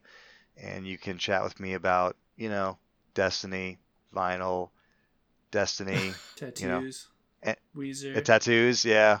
Batman, If you want to talk about metal, Blade flying Runner. V guitars, yeah, Blade Runner metal, and anything that's cool or that I think is cool rather. Weezer videos on the But yeah. Windows 95 disc. Lego.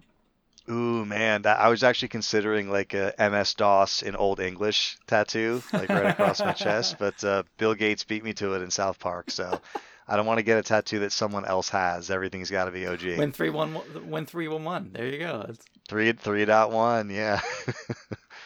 All right, everyone. Thanks a lot for listening, and we'll see you next time.